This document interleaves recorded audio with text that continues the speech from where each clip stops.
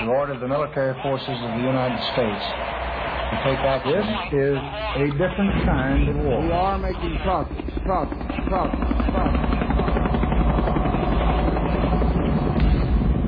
Take point, step boy!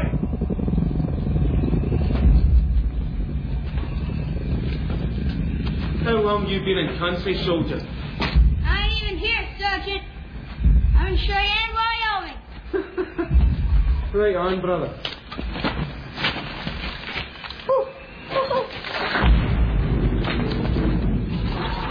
Let's rock, Esposito, I repeat, let's rock!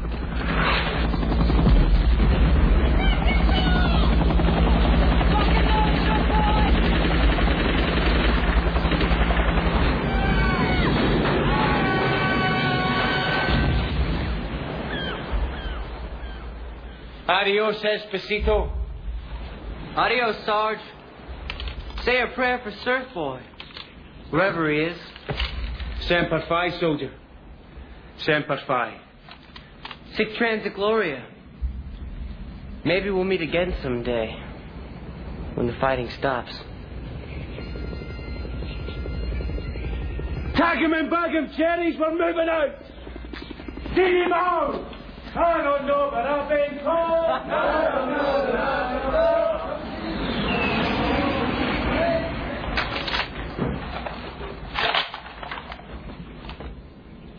Hello, Esposito.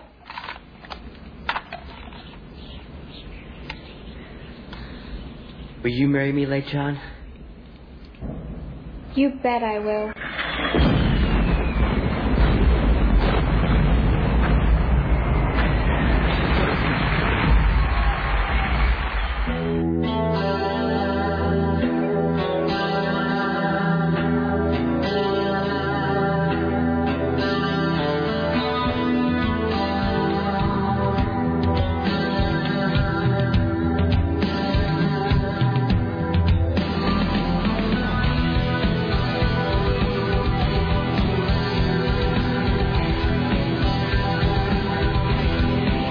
Excellent.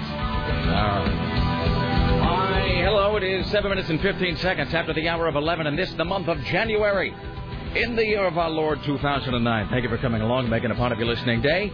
We are live from the plushly appointed yet not overly ostentatious studios of AM 970. The talker, this, my friends, is the Rick Emerson cavalcade of amusements and diversions. Thank you for joining us. It is Friday, and welcome to day 12. It is Friday, January the 16th. Thank you for joining us here. 503-733-2970. 503-733-2970 on this Friday. If you would like to join us with your comments, questions, clarifications, kvetches, amusements, ruminations, ponderings. All right. If you want to get on board, it is 503-733-2970.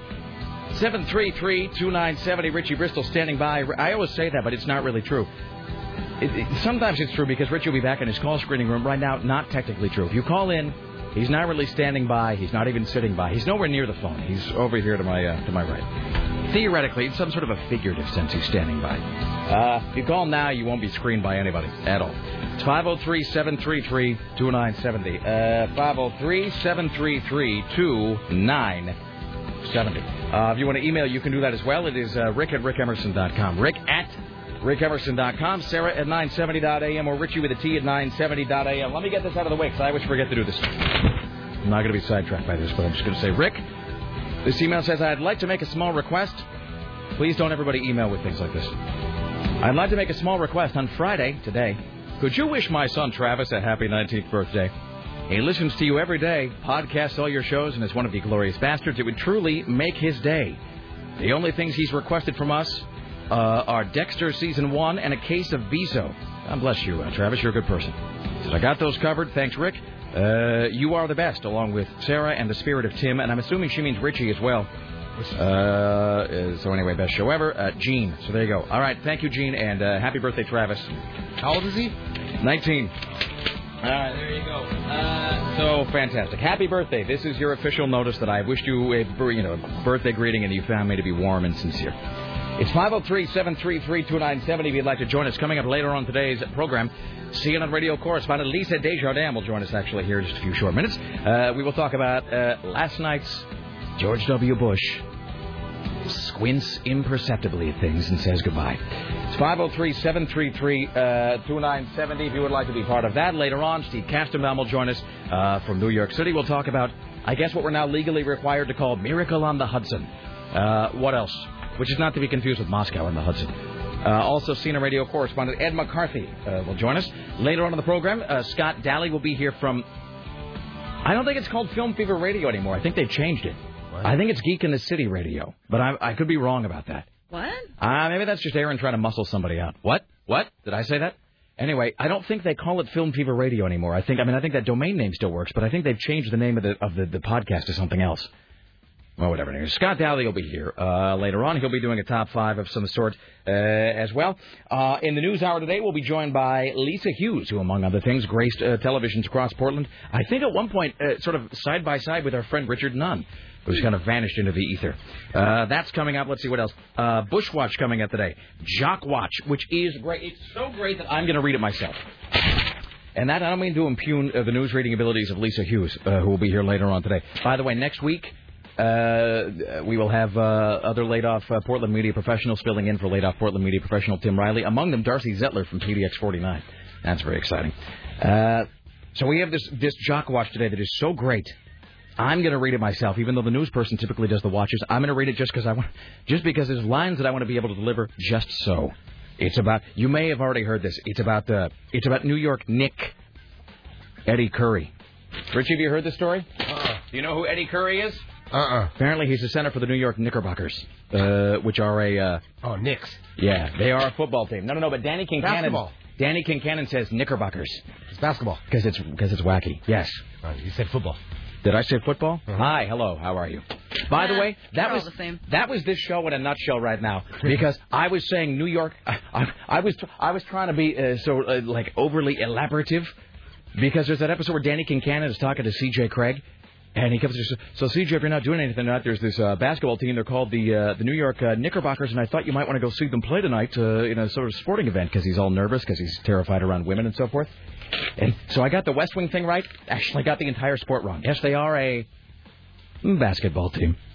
Anyway, so Eddie Curry, who plays center for the Knicks. Great story involving him right there. We'll get to that in just a bit. Let's see what else. Snuffwatch. Did I say Snuffwatch? Snuffwatch. We'll get to that as well. And if you can believe it, we have not one but 2 Joy of Christmases. You know it's January 16th, right? You know what? If people are still reporting horrible things that happened on Christmas, who are we to deprive the people? No, that's true. You're right, Sarah. It's not our job to pass judgment. I mean, there was a new Christmas story that came out today that's awesome. All right. Well, how can we not get to it? Exactly. And by awesome, I mean terrible. Yeah. Well, I've said that you have been highlighting things like a madwoman over there, so... I have a brand new highlighter. Yeah. That's amazing. I don't even know what's up with the news.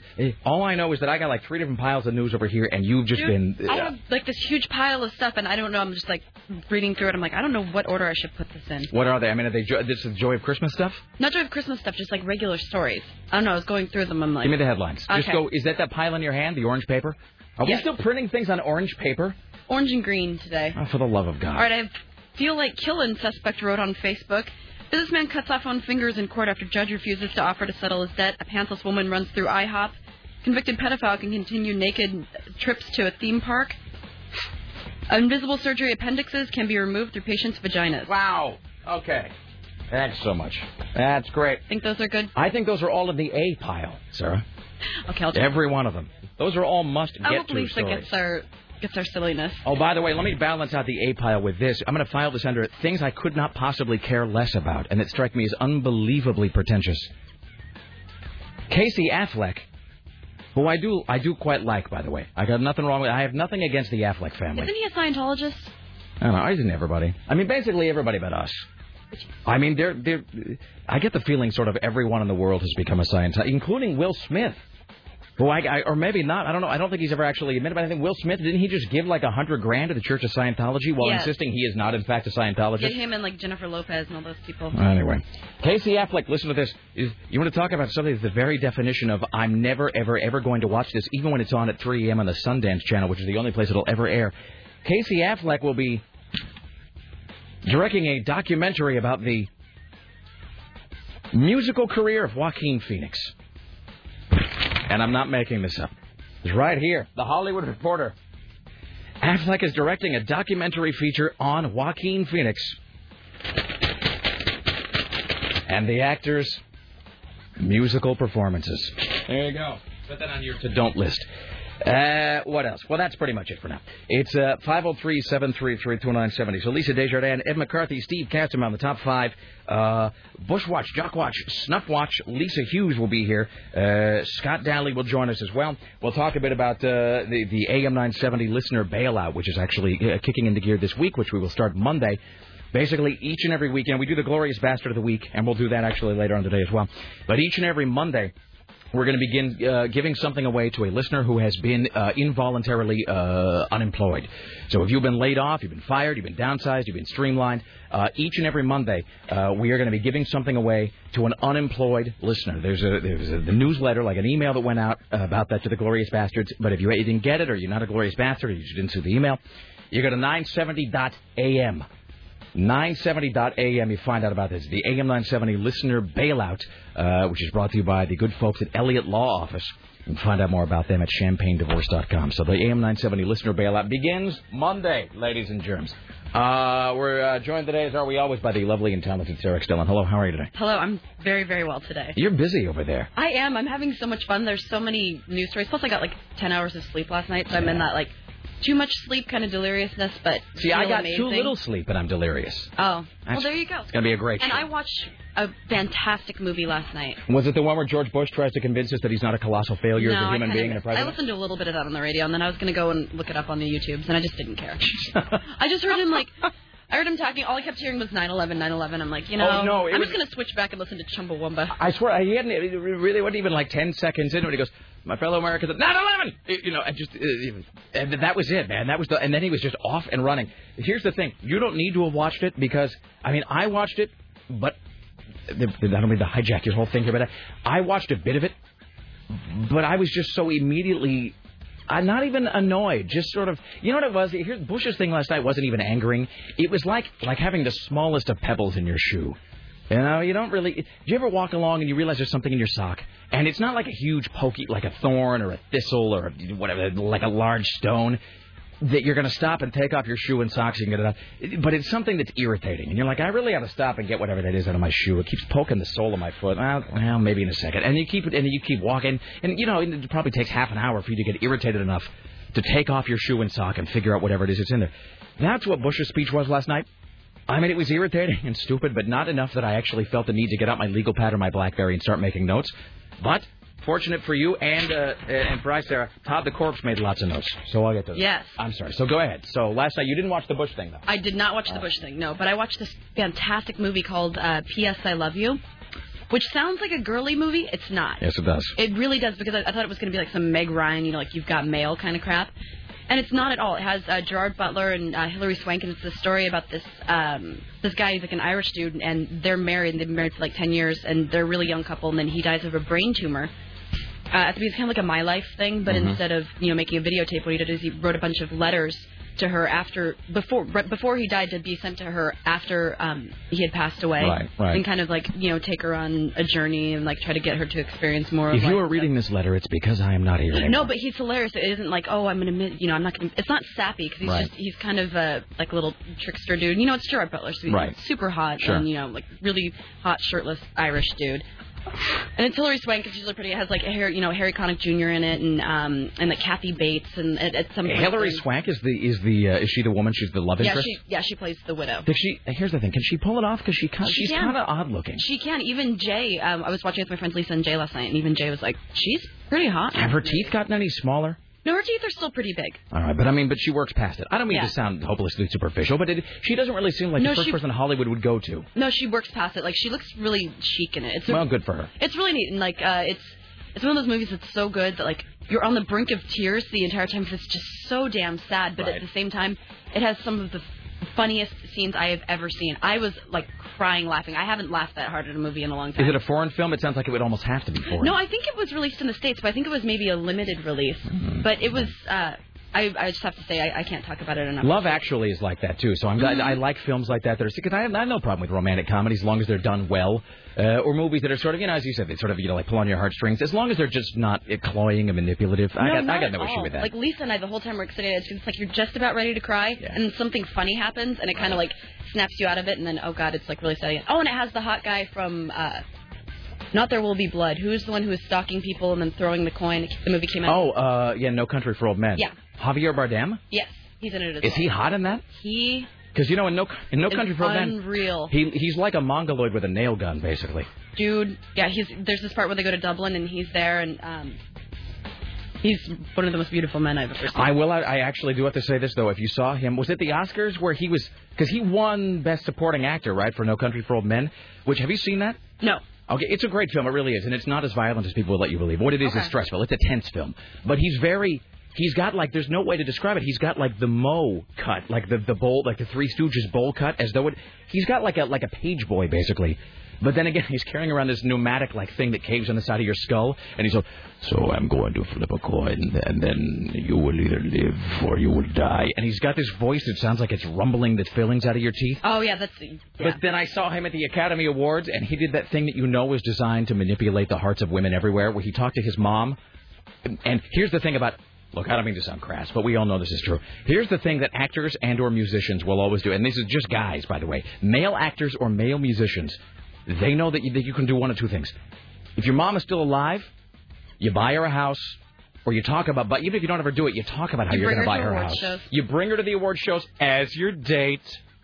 Or if she's dead, you do a whole thing where, like, you lift the statue a little bit heavenward and you go, Mom, this one's for you. And then women everywhere will have sex with you. That's really the... Well, and also they would have sex with him because he's damn hot. Well, that's true. But if you've ever the Oscars, Javier Bardem did this great thing where he actually spoke to... It was like his mother or his grandmother, I forget. But he spoke to her, like, in his native Spanish because she doesn't, she's not all with the English learning or whatever. And... So I don't know if he's a first generation, American citizen. I don't know I don't even know anything about him. I don't know. But she doesn't speak English, so he's doing that. And now I'd like to give the rest of this speech. Did he speak in a different language? He did in Spanish. And so my mother, who is watching tonight at her home, she does not. She does not speak English, so I would like to give the rest of the speech directly to my mother. And then he's all like Spanish, suarde, Spanish, Corinthian leather. And you can just hear the sound everywhere of women going, oh, that's so great. I think I'll have anonymous sex with him in an elevator. Seriously, like, hey, ladies, or gentlemen, whatever you prefer, if you think that he's attractive, watch that movie. Honestly. Yeah. So anyway, that was duly noted. A fantastical evening with good friends and a good movie. Excellent. Yeah. Okay, so I'll do these notes about the George Bush thing, and then we can forget about him forever. So I didn't watch, like as closely as I should have. Like I had it on, but you can tell my interest in something. Like this is how I've realized. It's like Dexter. Here's the thing I've realized about Dexter. Don't get me wrong. I watch Dexter. I watch every episode. I watch it, you could say, religiously, I guess. But you know what? I've come to the realization that Dexter's just not a very good show. It's just bad. And I still watch it. And I enjoy it. And I've seen every episode of all 3 seasons. And I'm going to watch it when it comes back for season 4.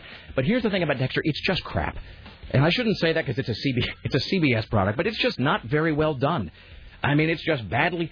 Here's the only good thing about Dexter is the acting. And that's not even really the whole cast. That's just Michael C. Hall. And that guy who plays Angel is really good. Whatever his name is, the kind of heavyset guy that plays Angel. He's my favorite character, hands down. He's fantastic. And then the chick who plays, who plays Deb is great. But the show is just badly written and directed, and the plot twists are unbelievable. And it's just embarrassing sometimes. But I still watch it. So, but I no longer pause when I get up to, like, go to the bathroom or something. I'm going to go get myself a sandwich. I'll turn up the volume a little bit. I don't pause Dexter anymore. I just let it run in the background. So it was with George Bush last night. So we've got this. Todd has made all the notes for us today.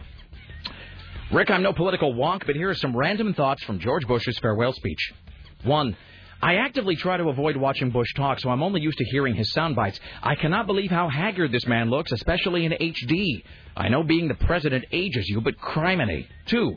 His manner of speaking and facial expressions really just seem to have become a parody of himself at this point. I haven't really seen him talk on TV in a while, but the whole smug-faced, squinty eyes, furrowed brow thing is really out of control. 3. Can't presidents get a decent haircut? Honestly. Is there some sort of protocol for just how much unfortunate feathering needs to be going on? 4. Yeah, whatever. Can we be over the American flag pin? They ruin the look of suits and they scream patrioter than thou. I don't even. They scream to me like 99 cents at Rite Aid next to like the candy cane, like during Christmas, don't they? I mean, you just see all of those stuck to it with like the breath mints and like a pen with a plastic Santa on top. Seriously, that's it, and it's just like, and and half of the like little pieces of paper that the pins used to be attached to are like ripped off with like giant holes. Totally, and next to the March of Dimes thing, you're supposed to put a quarter in the slot. It's like that's patriotism. Well, I'm with him in the thing. Look, I'm not like a fashion plate, but I'm with him in the thing. They ruin a good suit. I mean, because Bush last night was dressed really well, but then there's like the flag pin. Why don't they require them to wear flag ties? There you go. That would work. Just have one staple flag tie for like people who are running for office. Or like a flag pocket square. Exactly. That's what I'm. Well done. So you ought to do. You ought to get a job doing that. Let's see. Don't you wish the teleprompter guy pulled an I'm Ron Burgundy moment just once? Let's see. Did Bob Dole get a spray tan? WTF? Boy, Bob Dole. Bob Dole and his wife. They now look like Madame Tussauds figures of themselves. It was very weird. Bob and Elizabeth Dole. And I know that he's like pitching for Viagra now, so God love him. I mean, whatever. They look like they're full of vim and vigor, but Jesus. Let's see. I found it out he didn't end with the classic, may God bless the United States of America. And he says, anyway, Todd says, I guess we can all put George Bush behind us now. That's a collective sigh of relief. Now we can get back to talking about flapping scalps and eyeball eating. Thank God for that. There you go. All right, I'll time to do the Jock Watch, so we'll quickly do these calls, and we'll take a break. Hi, you're on the Rick Emerson Show. Hello. You're on the Rick Emerson Show. Hello. Hello, for the love of God. Thanks so much. Appreciate it. Thanks for getting the show off to a rollicking start. Hi, you're on the Rick Emerson Show. Hello. Hello. How can I help you, sir? People are asleep. Mm-hmm. I heard someone say... Are we not feeding the phone? No, I heard hello. Hello? Are we feeding the phone? They're not getting screened. Hello? Hello, hold on. Sarah, are we feeding the phone? Do we know? Yeah. Hello. He's talking. Hello. Hi, can you hear me, sir? How are you guys there? All right, hold on a second. I suspect something's going on when we're not feeding it. This might be because of the Pilots game last night. Oh, really? We might have turned off the audio feed down the line because we talked to that guy in the he's on the board on the phone. So, Sir, if you're on hold, you can't hear me anyway. Oh, Rick, by the way, that shooter that's loose in your neighborhood, they caught him. Oh, dude, I didn't even... Okay, we got a break. I forgot to talk about that. I'm so glad you reminded me. So I got so caught up in what I did last night, I forgot what I did this morning, which was nothing, which was wait, because there were like 5,000 cop cars, like a block from my house. All right, we'll talk about that when we get back. And if you're on hold, again, you can't, never mind. We'll be back after this. Excellent. All right, so I apologize for insulting that caller by implying that he wasn't paying attention. Apparently we were not, apparently the board was set up last night to run the Portland Pilots game, which is, it's a different configuration of switches and buttons and levers than we need to run this program. So I guess we were speaking and the caller could, in fact, just not hear us. So Rick Emerson regrets the error. Let's make up for it real quickly by talking to whoever this might be. Hi, you're on the Rick Emerson radio show. How can I help you? I wanted to talk about bacon for a second. Okay. I sent you an email about a month ago about a bacon roll. I want to know if you'd ever tried it. Bacon roll. I apologize. I get any number of bacon-related emails. I'm trying to remember. Bacon roll, was it like a cinnamon roll? No, it's like a breakfast burrito, but instead of using a tortilla, you get a package of bacon, and then you weave it into a square in like a over-under type fashion. Mm-hmm. Cook it in the oven, then put eggs and cheese on top of it. That sounds fantastic. Now, would you say it's a lot of work? I mean, in other words, do you have to really weave it together so the bacon doesn't come apart during the cooking process? No, because when it cooks, it kind of like shrivels into each other. Oh, okay. No, I understand. So yeah, it actually, so it sort of cooks together, so it becomes a self-supporting structure, sort of like a bacon teepee. Exactly. Yes. And then you put the eggs and cheese on it, and then you put it back in the oven for like 30 seconds so it can all kind of melt together. Right. Then you roll it up. So it's like a log, and you just... Oh, I see. So when you're baking it, it's not actually in roll shape. When you're baking it, it basically is like a mat. And then you actually roll it up around the other food. Then you do the final cooking on it. Right. Ah, okay. Now, that makes much more sense. No, I haven't. I don't think I saw that, but you know what? I'm going to have to go back and... I don't know. When did you say this? Did you send this a few weeks ago? Yeah. Yeah, so I did this whole... not to be all about me, but I had this whole thing where when I got a new computer a few weeks ago, and I've been moving all of my email to that computer so that I can answer. It's a laptop, so I can kind of answer it wherever I am. And so I had to duplicate all of my emails from one computer to the other, and I think some of them got lost in the transition. But I will go back and I will look for it. Bacon roll. Excellent. Thank you, sir.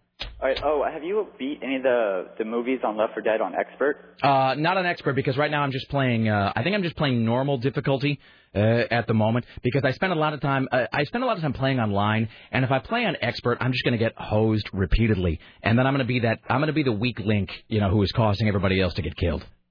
All right, best show ever. All right, thank you, my friend. All right, there you go. Playing expert really is your best. That's your best dollar value if you're just playing against the computer. But when I'm online, I don't want to be the. You don't want to be the guy who's got like a bum leg or something and everybody's brains get eaten. That's no good. Let's welcome now to the Rick Emerson Show. From the Hill, CNN radio correspondent to the stars, Lisa Desjardins. Hello, how are you today? Hey, I'm well. How are you? I am fantabulous is how I am. Hey, awesome. Sometimes the alley-oop is really just an alley like that. It's not even an oop. It's just a single small O sound. All right. Well, in any event. How's life? How are things for you, Lisa? Oh, it is cold here in the nation's capital. It is cold. Oh, that's right. You all are with the Arctic blast and we are with the Arctic blast. The snowpocalypse and so forth. What is it, Chicago? It was something like 40 below or something with the wind chill? Yeah, wind chill here is -5, which... I mean, D.C., you get in the 20s and people panic. Here's a question. How do they even calculate what the wind chill is? That seems like a made-up number. Yeah, I think it is a made-up number. I'm not sure I'm a complete believer in that. Our marketing director, Susan Reynolds, who she is from Chicago, and she was, I guess she lived there in 19-whatever, when... there was some wind chill, it was like 75 below, and they were doing those radio announcements where they were literally saying... Like, don't leave the house or you will die. If you walk outside, we will not find you until the spring thaw. So just stay inside, and it may be ass cold inside your house, but it's lethal if you even walk out the front door to get the newspaper. So just don't go anywhere. I had to walk, at one point I had to walk, 4 blocks to get to the Capitol, and honestly, an hour and a half later, I was like, why do my toes feel strange? And my toes were still kind of had that cold burn, like they were still burning an hour and a half later. It is where you get that weird, that bone chill that you just can't shake off for some reason. And then you just get the tiniest window into what it's going to be like when you're an old person. You know what I mean? You just got that whole, it's just like a tiny little preview of what, being an elderly person is going to be like when you had to suddenly decide, I've got to move to Boca Raton. I think that's right. And, I'm kind of embarrassed. One of my dear friends has canceled all our plans tonight because, we were going to all go dancing, and she's like, it's too cold. It's too cold to dance. It's too cold to dance. I'm going to go over to my cousin's instead. So you have to go outside to go to your cousin's. She said, yeah, but I can wear my sweatpants. Oh, that's true. I guess you can. I was going to ask what the difference. I thought maybe you were just being slighted and she was using the cold as an excuse. That's exactly. That is a fair point, though. You can't really... I mean, I guess you could dance like in head to toe, like long johns or something, but that's not going to be very... Right, just a big giant snowsuit. Seriously. Yes, exactly. All right. Well, what is there to say about inauguration craziness? Certainly all over the place, and it's coming down to the last minute. Dianne Feinstein had a news conference today saying she now expects, 1 to 2 million. That's a downgrade from the 500,000 bajillion that had been expected. But it's still going to be like, I don't know, like a million below zero, right? It's still going to be cold. And it is supposed to warm up. Really? Is it going to warm? Is Obama's mere presence going to cause butterscotch rivers and gumdrop trees to appear everywhere? The closer you are to President-elect Obama, the warmer you will be. Of course, because of his. You know what it is? That's because of his. That's because of his comforting smile and kind eyes, Lisa. Yes. Is that what it is from the plate? That's from the infomercial for the plate. His comforting smile and kind eyes will be a radiant reminder of his message of change. And then it shows a bunch of white people eating off just like eating gruel of some kind off the plates. Right, for family at home. They're happier now because they have the plate. Well, I mean, look, he's a president. I will say this. You don't have to respond to this if you don't want to. Yesterday I had a listener send me a link. There is now a fact, and what we might, I believe the euphemism of choice is marital aid, that is in fact covered with the image of Barack Obama. It is festooned with his visage. So that probably wins. But honestly, everywhere in Washington, I was at a store that actually has a special Obama grocery bag. I mean, it is everything. An Obama grocery bag. Yes, it's like a little plastic. They know he can't actually heal people and stuff, right? I mean, they are... I'm hoping that they know that. He ought to just get up... How great would it be... It's going to come to a lot of people. In my world, it's like that Jedi mind thing where you don't need to see our identification. I wish that I had the power just to make people do whatever I wanted, just through the sheer force of my own brain power, because I wouldn't necessarily use it for evil. I'd just use it for zaniness.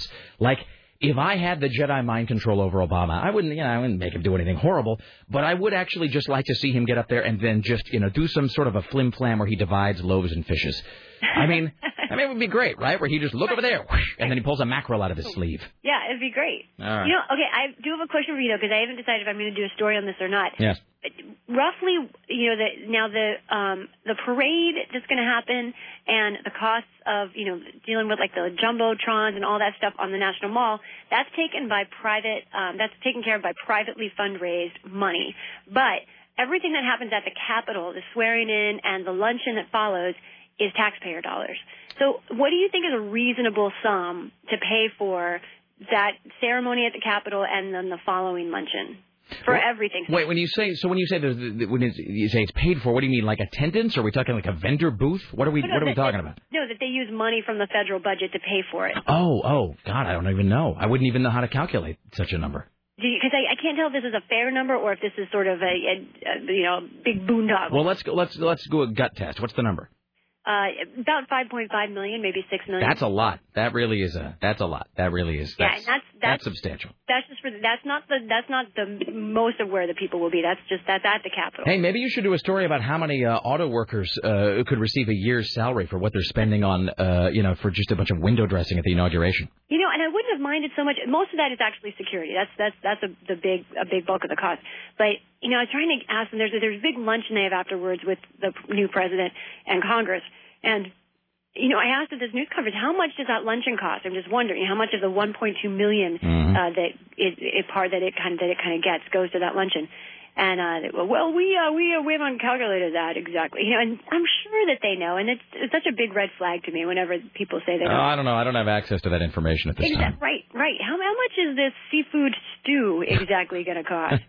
I don't know. We have no. It does seem to me that the saying I don't really know how much it cost, or I don't know what happened to that $350 million. Like, it does seem like that's become an acceptable response in this society of ours. Yeah, it really kind of, and I followed up and he said, ask that person. That person didn't know, and it. Really, seriously, imagine, just for the love of God, imagine if a business ran this way, but businesses do run this way. Imagine if you, I don't know, if it was like some Agatha Christie thing where you're all there at the mysterious castle in the countryside and there's $350 million on the table, and then you go into the kitchen to get yourself, like some bugles, and then you come back and you go, hey, wait, that $350 million, it was just here, right out, and, where did it go? And they go, I don't know, it's, some guy took it. Who? I don't know. Some dude said it was his. Right, it's going to good use.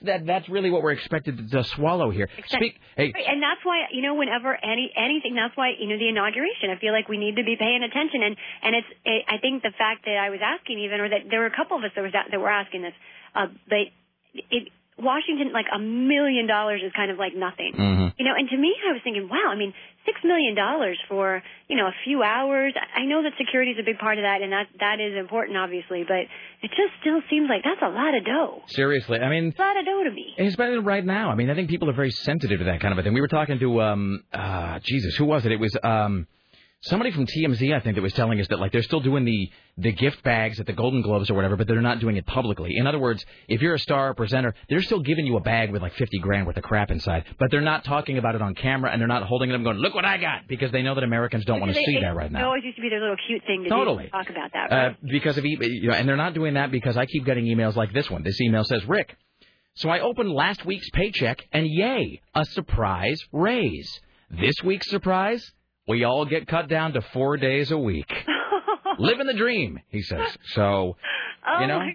Right, exactly. That's why it just bugs me when people... Yeah. Hey, what is your read on what's his name? George W. Bush and his final speech last night. Right, how about it? I think I was pretty amazed at some of the statements that he made. And I think he was going for the kind of warm, I know we haven't always gotten along, son, but I do love you, and deep down you love me. You know, he was going for that kind of tone, and I really liked that he was grateful and gracious, and all of that. That was very classy. But he made some statements about how he has taken substantial steps to save the economy. And I kind of said, well, we don't know how that one's going to end yet. Right. And then also he talked about Iraq and Afghanistan, and obviously. There are many who argue that is a very large achievement in the long run. And in the long run, there will be democracies there, and that will be a key achievement of President Bush. But, the way he said it was, you can debate the decisions, the way we made the decisions going into it, but you can't debate the results. And I was amazed that he said that, because I feel like very clearly you can debate the results, especially in Afghanistan and in Iraq, where we have no idea what the future is going to be for either of those countries. Both. He made Iraq sound like it was some exciting new mall that had just opened. You know what I mean? Like they'd gone from they had gone from what it was under Saddam Hussein, to being like a galleria, where you're going to be able to go and buy reasonably priced consumer merchandise and get a smoothie. Right, and I wonder. I have the impression that that's what he thinks. He vaguely has an idea that Jamba Juice is opening up, and maybe it is in Iraq. Well, this is, when I was telling my wife this lesson, because my wife is on the, my wife is just, she's a godless hippie, and my wife and her friends, most of whom smell, are on this whole Bush is evil, Bush is Hitler, Bush is whatever, but and that's kind of their deal, and there's a lot of that in Portland, and and here's the thing is like I don't feel that way, and I told her this last night, and she started to fight with me about it, and I was just like, let's not let George W. Bush divide us on his last speech. Let's just move on. But my thing was, I said, I mean this honestly. People just get apoplectic when you say things like this. But what I said was, I don't get the feeling that George Bush is a bad guy. I really don't. In other words, like if he wasn't the president and had never been the president, if he was just like some guy who came in to fill the vending machine, or you know what George Bush would be? If George W. Bush had not been born to that family into the dynasty, you know what George W. Bush would be? What? He'd be the guy that Costco sends down once a month to sit there in the kitchen with free muffins, hoping that you'll come in and get a membership. Not terribly exciting, but not a bad guy. Right. But my thing about Bush is like joke with you. He seems like if you knew him in person, he's probably a pretty good guy, and I don't think he's actively evil in any way. I just think he's mind-bogglingly dense. I mean, that's just my assessment. But I think he's just, that head of his is just an echo chamber. I mean, there's just nothing there. It's like, there's not even, people say, well, I can see the wheels turning. There's no wheel. There's one wheel connected to nothing else that just sort of goes around it. There's just nothing. I think he sees the world in very black and white terms, and I think, and sometimes that can really help a president, be decisive. But I think in his case in Iraq, clearly, that helped. I think other people below him feel okay with ignoring the fact. Just as a final thought here before we head into the weekend, because what time does the inauguration happen? It's I keep saying Monday, but it's Tuesday. It's Tuesday. It starts 8:30 your time, the ceremony, and then the actual swearing in is supposed to happen right around 9 a.m. Here's my final thing. I would so do this if I lived in Washington, D.C. or anywhere. You should just do this for. I mean, I know you can't officially, but they should totally plant. Like the tent revivalists do, like those sort of Jonas Nightingale like preacher types that go through Kansas. They ought to plant a bunch of people in the crowd who will then claim that Barack healed them with his presence. Seriously, like a guy in a wheelchair who then stands up and like throws his crutches away or whatever. Go, I can walk. How great would that be? I almost want to fly to D.C. and do that myself. For the love of God, please, someone do that. Plant somebody in the audience who will claim that Barack healed them. Oh, that'd be so great. I so want that to happen. That would be fantastic. Especially a small child as well. Seriously, like Mommy, I can see. Exactly. All right, that's what I'm hoping for. That's the only reason I'm going to watch them. All right, I'm keeping hope alive. All right, have a good weekend, Lisa. Okay, you too. Lisa Desjardins, ladies and gentlemen. Oh, I wish it was happening. If I'm telling you right now, if I lived within even driving distance, if I thought I could get in, I would absolutely do that. I'd find, not right in front of a news camera. That's too obvious. But like within earshot. Maybe 100 yards away. Well, and you have to have people planted near the cameras. People be like, hey, what's going on with that guy over there? And I'm just dancing around holding my crutches in the air, or whatever. I touched the hem of his garment and I was healed. That's okay. Well, I got to try to make that happen. Maybe I can find somebody in D.C. who will do it for like $20 or something. Let's welcome now to the Rick Emerson Show from the South, CNN radio correspondent and stylish man about town, Ed McCarthy. Hello, sir. Rick from the frigid South. How are you today? Now is it because I know in Chicago they're getting just the big boot of winter coming down. What is it? What's the weather like where you are? Yeah, we got the Canadian grasp down here. We're getting we had 11 degrees this morning. Which is very cold for us. And that's without any wind chill or anything, right? Right, exactly. There no wind, and it was 11 degrees, so it was brutal.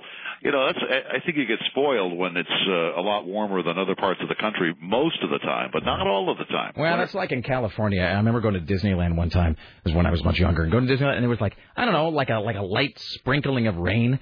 And the place was just empty. I mean, for Disneyland, it was just deserted. And so it's, you really do get the 11 degrees is sort of like, that's where you walk outside and it's like somebody has just slapped you in the face. Oh, yeah. Yeah, it's no good. Yeah. 11 degrees in Chicago is different with the wind, but this is still cold here, believe me. Well, like I said, and again, because people there aren't necessarily, aren't necessarily used to it. That's where it drops below like 40 degrees, but it's like, oh, I'm so cold. It's funny, we were actually, I didn't even do this intentionally. We were just talking to Lisa Desjardins, and I was comparing George W. Bush. I was saying that he seems like kind of a good guy, not terribly interesting, or, in my opinion, not necessarily the brightest, bulb in the bank, but I mean, whatever. But I said he reminded me a lot of that guy from Costco who will come and he'll sit in the kitchen at your workplace with a big thing of muffins to lure you in, and then while you're there, he's trying to get you to sign up for a Costco membership. and so they all do that pretty much, don't they? Exactly. And then it's tied to that. Costco is sort of an object of fascination to us anyway, because any place where you can buy 50,000 cocktail straws or whatever. But they're based out your way. They are. And I told my wife, I said, hey, do we have a Costco membership? Because I didn't actually know. And she said, yeah. And I said, no, because, what with these trying economic times, we really ought to be shopping at Costco more. But I think this probably is the kind of economy in which everybody kind of looks at you and they go, maybe we ought to start buying in bulk, right? Yeah, exactly. That's part of the story. I didn't get any comment from Costco on the story, but I did talk with Sam's and BJ's Wholesale Club. And, they were saying that they know this goes on. But when you think about it, they've got about 100 million memberships, cardholders between them. And, the clubs really make their money on those membership fees. The price markups on their goods will cover the operating expenses and overhead and on and on. So you wonder, the curiosity of the whole thing is, are they really getting shafted here because they're not getting the memberships because the extended families are going in and they're splitting all the stuff up, or they're pulling up in the parking lot and unpackaging the stuff and throwing it in their trunks, their cars. So, I asked this question, and the bottom line is it's kind of a double-edged sword. It's really interesting from the standpoint that they're making the money anyway on the merchandise. And you're going to get small businesses that are going to do the same thing. They're going to run in there. They'll have one membership card, and they'll go in there, and they'll be buying all kinds of stuff. So they actually make out, even though they make a lot of money on the membership, they're still making the cash when it comes to the transaction. Well, it's interesting because again, Costco, which is the big one out here, it used to be, and I don't know, maybe it still is in some places, but when I was growing up, I grew up in this kind of small town, like 20,000 people or whatever, but when Costco first came, I mean, it was like, if you had the Costco card, I mean, it was a status symbol. It really was. That sounds kind of silly now, but you had prestige if you had that. And then, as you said, there was the whole thing of like, look, can I use your Costco card this weekend? I need to go buy 700 pounds of rice. And, well, you can't use it because it's got the picture on it. They don't check it. You know what I mean? That's the thing. So that was the thing, and then it had the weird little black and white laser picture on it. Then, so you would have to say, well, no, but look, if you want to pay for gas, I'll take you, and you just buy whatever you want on my card, and it's like using someone else's student discount at the computer store. And then you can buy the gas there at Costco. Totally. So really, I think the time is near when Costco, for example, is going to just become, they're going to secede and become their own county, because they've really got everything. They probably have nuclear power plants or something out there. Well, they're huge all over, and I must say that we are familiar with them as well. And, out in California, we were out there, and I said, boy, this is crazy. They all have all different gimmicks at all of their different stores, and they're selling surfboards out there. I'm thinking, wow. It's the weirdest thing, too, when you walk in, and there literally is just the most surreal thing where it'll be like there'll be a woman selling, and she's always the sample woman. She'll be giving you samples of hot dogs, which you can then buy in packages of 6,000. But then right next to them, that's right. Right next to them, there's like a pallet of Bibles for sale. You know what I mean? And it's just the strangest conglomeration of merchandise. But it is in those stores, those big warehouse stores, really are in a sense the ultimate American shopping experience. They are. You know what I mean? And we have our family's just down to two now. plus the animals. And my big mistake was when I first joined the membership club, went out and bought enough sandwich bags to last 6 years. And they're still there. Yeah, Yeah, they're still they in the still are. How many of those are left? 50,000. Okay. All right. Well, it is the weekend for us, so have a good next few days, and we will talk to you sometime in the immediate future, my friend. All right, Rick. Thank All you. right, stay warm, sir. You betcha. Bye-bye now. All right, thank you. There's Ed McCarthy, ladies. That guy just has the greatest laugh. He really does. I don't know where my isolated Ed McCarthy laugh ever went to. It's lost somewhere. Did I tell you what I found? No. Since you I had to sit there again today, by the way, because I'm in here for the recap. Listen to that goddamn eyeball story. That played in the recap again today, didn't it? You're It right. played in the recap again. I I turned it down, that. but still, there's a little bit of it that comes out of the speaker, so I had to leave the room. It's so the I wouldn't third hear time it. you had to hear it. The third time. So I was just looking through the stories, and I found a story so awful that I think I could get you back with it. See, but here's why that's not true. But Yes? I think that it's pretty gross. I don't know. I showed it to court. Is it safe for air? I mean, it's not the... It's safe for air, but it is disturbing. Not about someone doing something with their penis. I showed it to... No penis is involved. Well, there was at one point. Great. But I showed it to court, and... From Court and Fat Boy, he has no standards. No, I know. And I asked him if it was as hideous as I thought, and he read it and recoiled. Really? Yeah. Really? Court did. Court did. And I know you guys are kind of similar, too, so I kind of used This him is as the a same gauge. Court, kind of tall, Germanic looking. Kind of, that guy. often screaming But about I'm just like, and I showed it to a couple of girls, and they're just like, oh, that's hideous. And then I'm just like, I need to get a guy's opinion about it. So I showed it to him. So you feel this story... Now, is it a contender for the worst story in the history of the world? I don't know if it's... Or is it me specific? In other words, is it a story that... Not that we would do this, but I mean, is it a story that, for example, we would put up against the spider story in competition? Or is it a story that you think that I, in particular, will find awful? I think maybe you in particular, but I think a lot of people will find it awful. I showed it to Crystal Cash, and she said that it made her almost feel like she wanted to vomit. Did you pick this story just as, like, retribution for me running the eyeball Well, I've been thing trying again to find today? something to torture you with, and then as I'm sitting in here, I'm listening to that goddamn eyeball story again. And it just grosses me Which out doesn't every bother time. me. That's the thing is, like, it doesn't faze me. It's I don't know awful. So this one doesn't really faze me, but I think that it might faze you. All right. Well, okay. So I get to hear that at some point during the program. All right. Worst story ever. All right. I have the music queued up and everything. Bold statement. All right. And at some point, I got to do this jock watch too. Maybe I should just do this now. I think you should. Let me just do this. Okay, we're going to do this, and then we'll take a break. We'll come back. Lisa Hughes is here. She's going to be at the news desk. Adorable. See, you can say that. I can't say that. It would She's sound beautiful. creepy if I say No, I mean, we should, yeah. She does seem like a charming young lady. Seriously, if she's willing to have her picture put up on the, like on your website or something, guys will be swooning. All right, so she will join us for the news hour here in a few. Later on, Steve Cass and I will talk about the Miracle on the Hudson. Let's see. Sarah has the worst story ever. Sarah has the worst story ever. Snuff Watch, Bush Watch. Let's see. Scott Daly. All right, here's your ad hoc. This is your Jock Watch for Friday on the Rick Emerson radio program.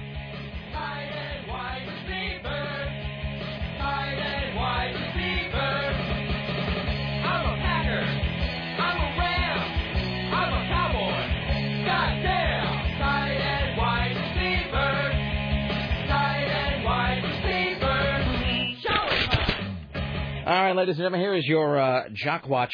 This comes to us from New York City.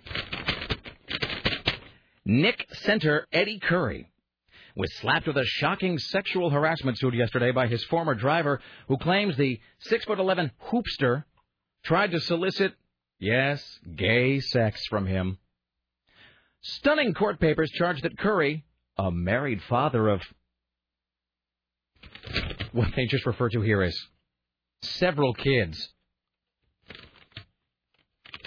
Several? Maybe they're still Can't counting. pinpoint it down. We're not sure of the exact number. It's many. A lot of. A mess of kids.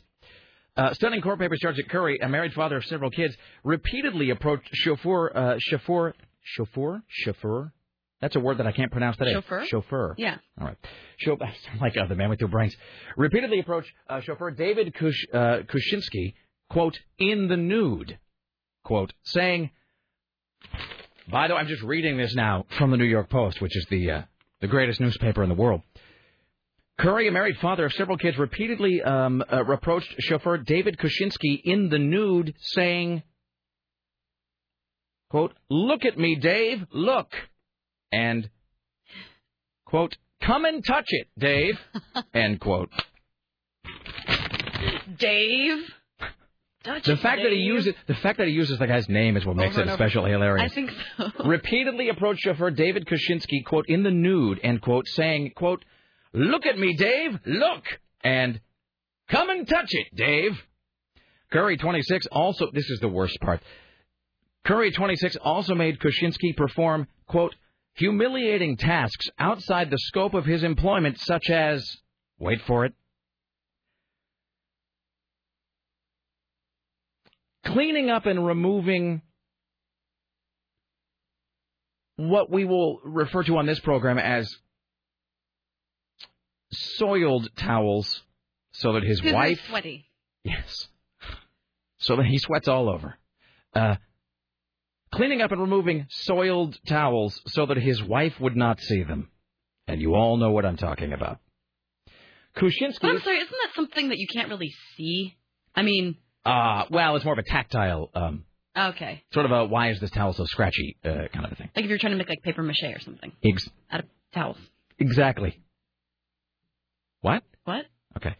Kuczynski, 36, who is straight and Jewish, also alleges racism, saying that Curry hurled slurs at him, including, this guy's a master of subtlety, slurs including effing Jew, cracker, white slave, white devil, and, quote, Grandmaster of the KKK, which does seem like a bit of an overstatement.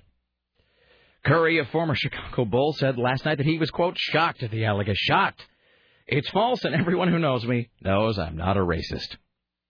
He doesn't say anything about, hey, come look at me and touch it, Dave. He does specifically note, though, that he's not a racist. So apparently he might be willing to engage in Congress with men of all ethnicities and backgrounds. Fingers crossed. There you go. There's your jock watch. The best part is they accompany this thing about the gay sex offer with a photo where his mouth is just wide open. He looks like a blow-up doll. Exactly. There you go.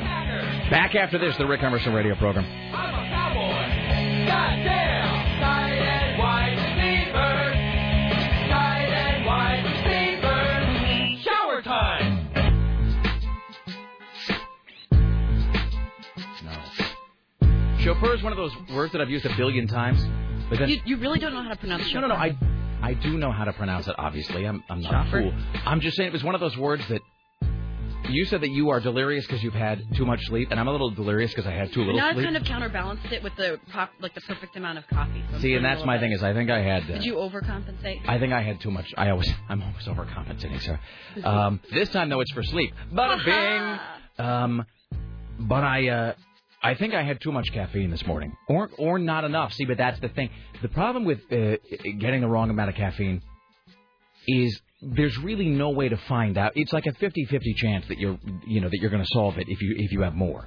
In other words, so if you've already had too much caffeine and you have still more, then it's just everything just spirals. Then it becomes just concentric circles of bad. If you haven't had enough caffeine, then it's solved. But it's like a but again, it's like a 1 in 2 chance that you're going to be wrong somehow. So I don't know. So I'm having like occasional brain locks today. So chauffeur is one of those words that I've used a billion times.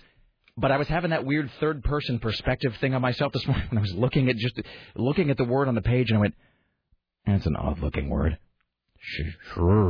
Chauffeur. And I couldn't quite get it to come together. And then you start thinking to yourself, am I really having difficulty pronouncing this word that I learned in like second grade? What the hell is wrong with me? It's like this. Did you ever do this? I did this last night, but I forget exactly what the word was. It was, you know what the word was? It was, spell this without thinking about it. Spell the word thorough. Thorough. Wait, what? Do it one more time. Don't think about it. Okay, Thorough. See, that's correct. But last night, I took about 5 passes of that word, and because I refuse to go to the spell check unless it's like a last resort. I will try You should have seen me about a month ago trying to spell Renaissance, which, by the way, I can now spell. It's Renaissance. But you know what? I made myself memorize it because I took about 100 different cracks at that word. Every time you get that squiggly red line underneath. No, you continue to be stupid. You can't. Would you like Microsoft? No. And it's a point of pride with me that I'll try it over and just every single combination, like vowels and umlauts and just moving everything around. And I finally got it right. I must have tried. I don't even know how many variations on thorough I tried last night. Okay. I was using the word somewhere like, I don't know, an email or a... But no, I was just going to ask why we're document. using the word Renaissance.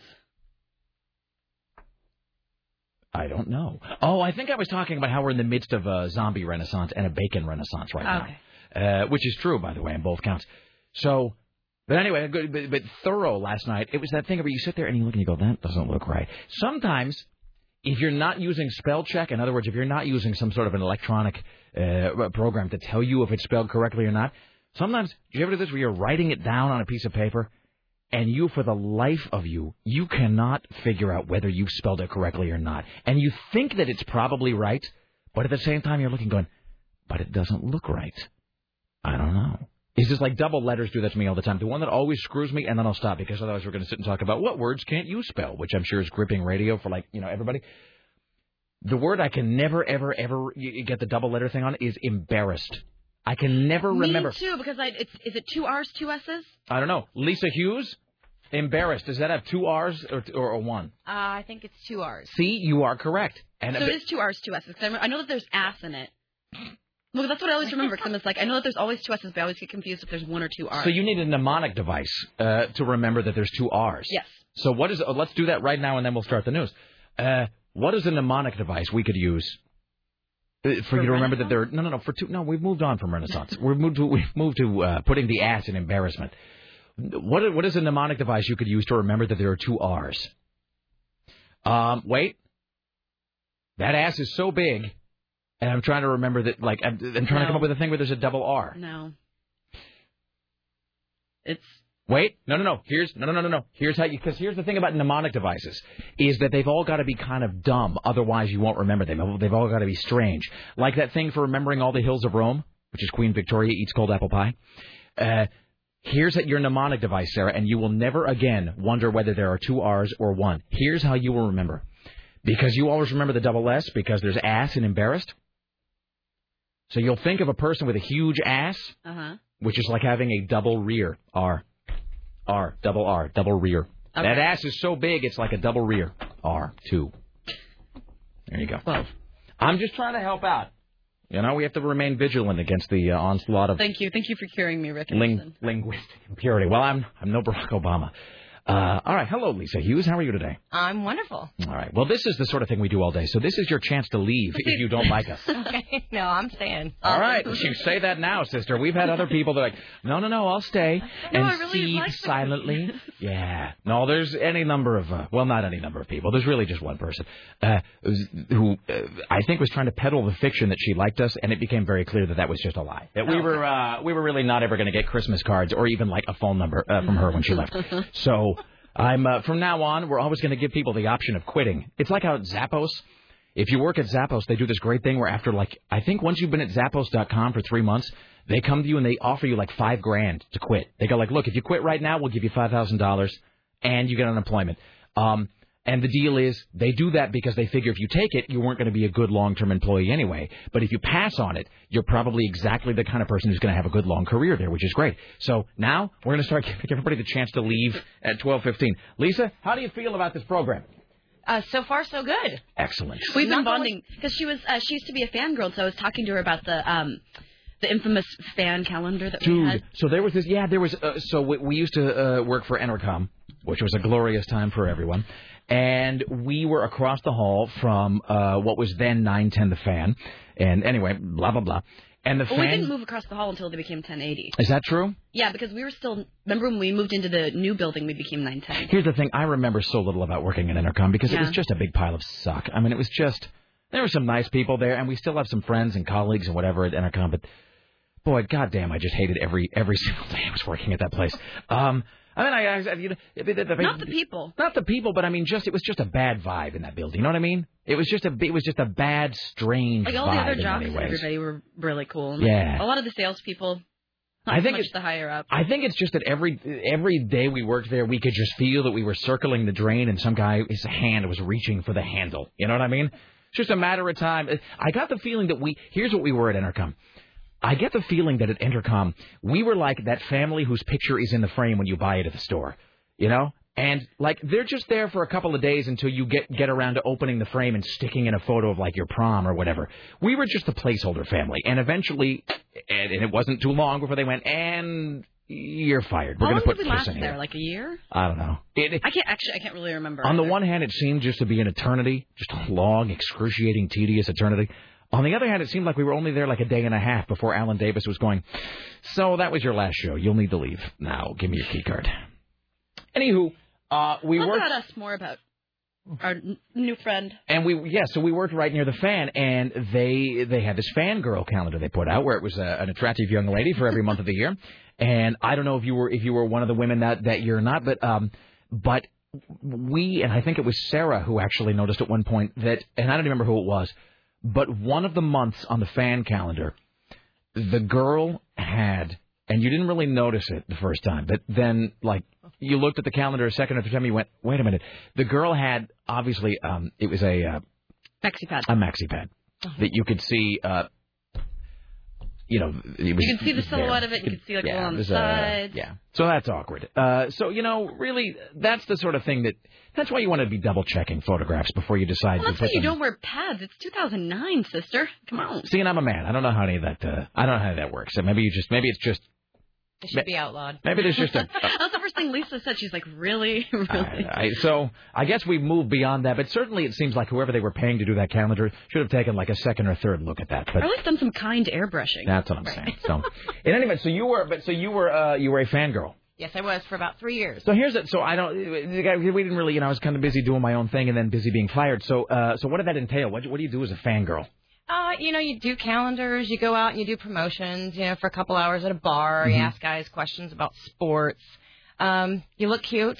Do you try to do you try to pretend that, like, some drunken listener has not just grabbed part of you that you don't want grabbed? Absolutely. Really?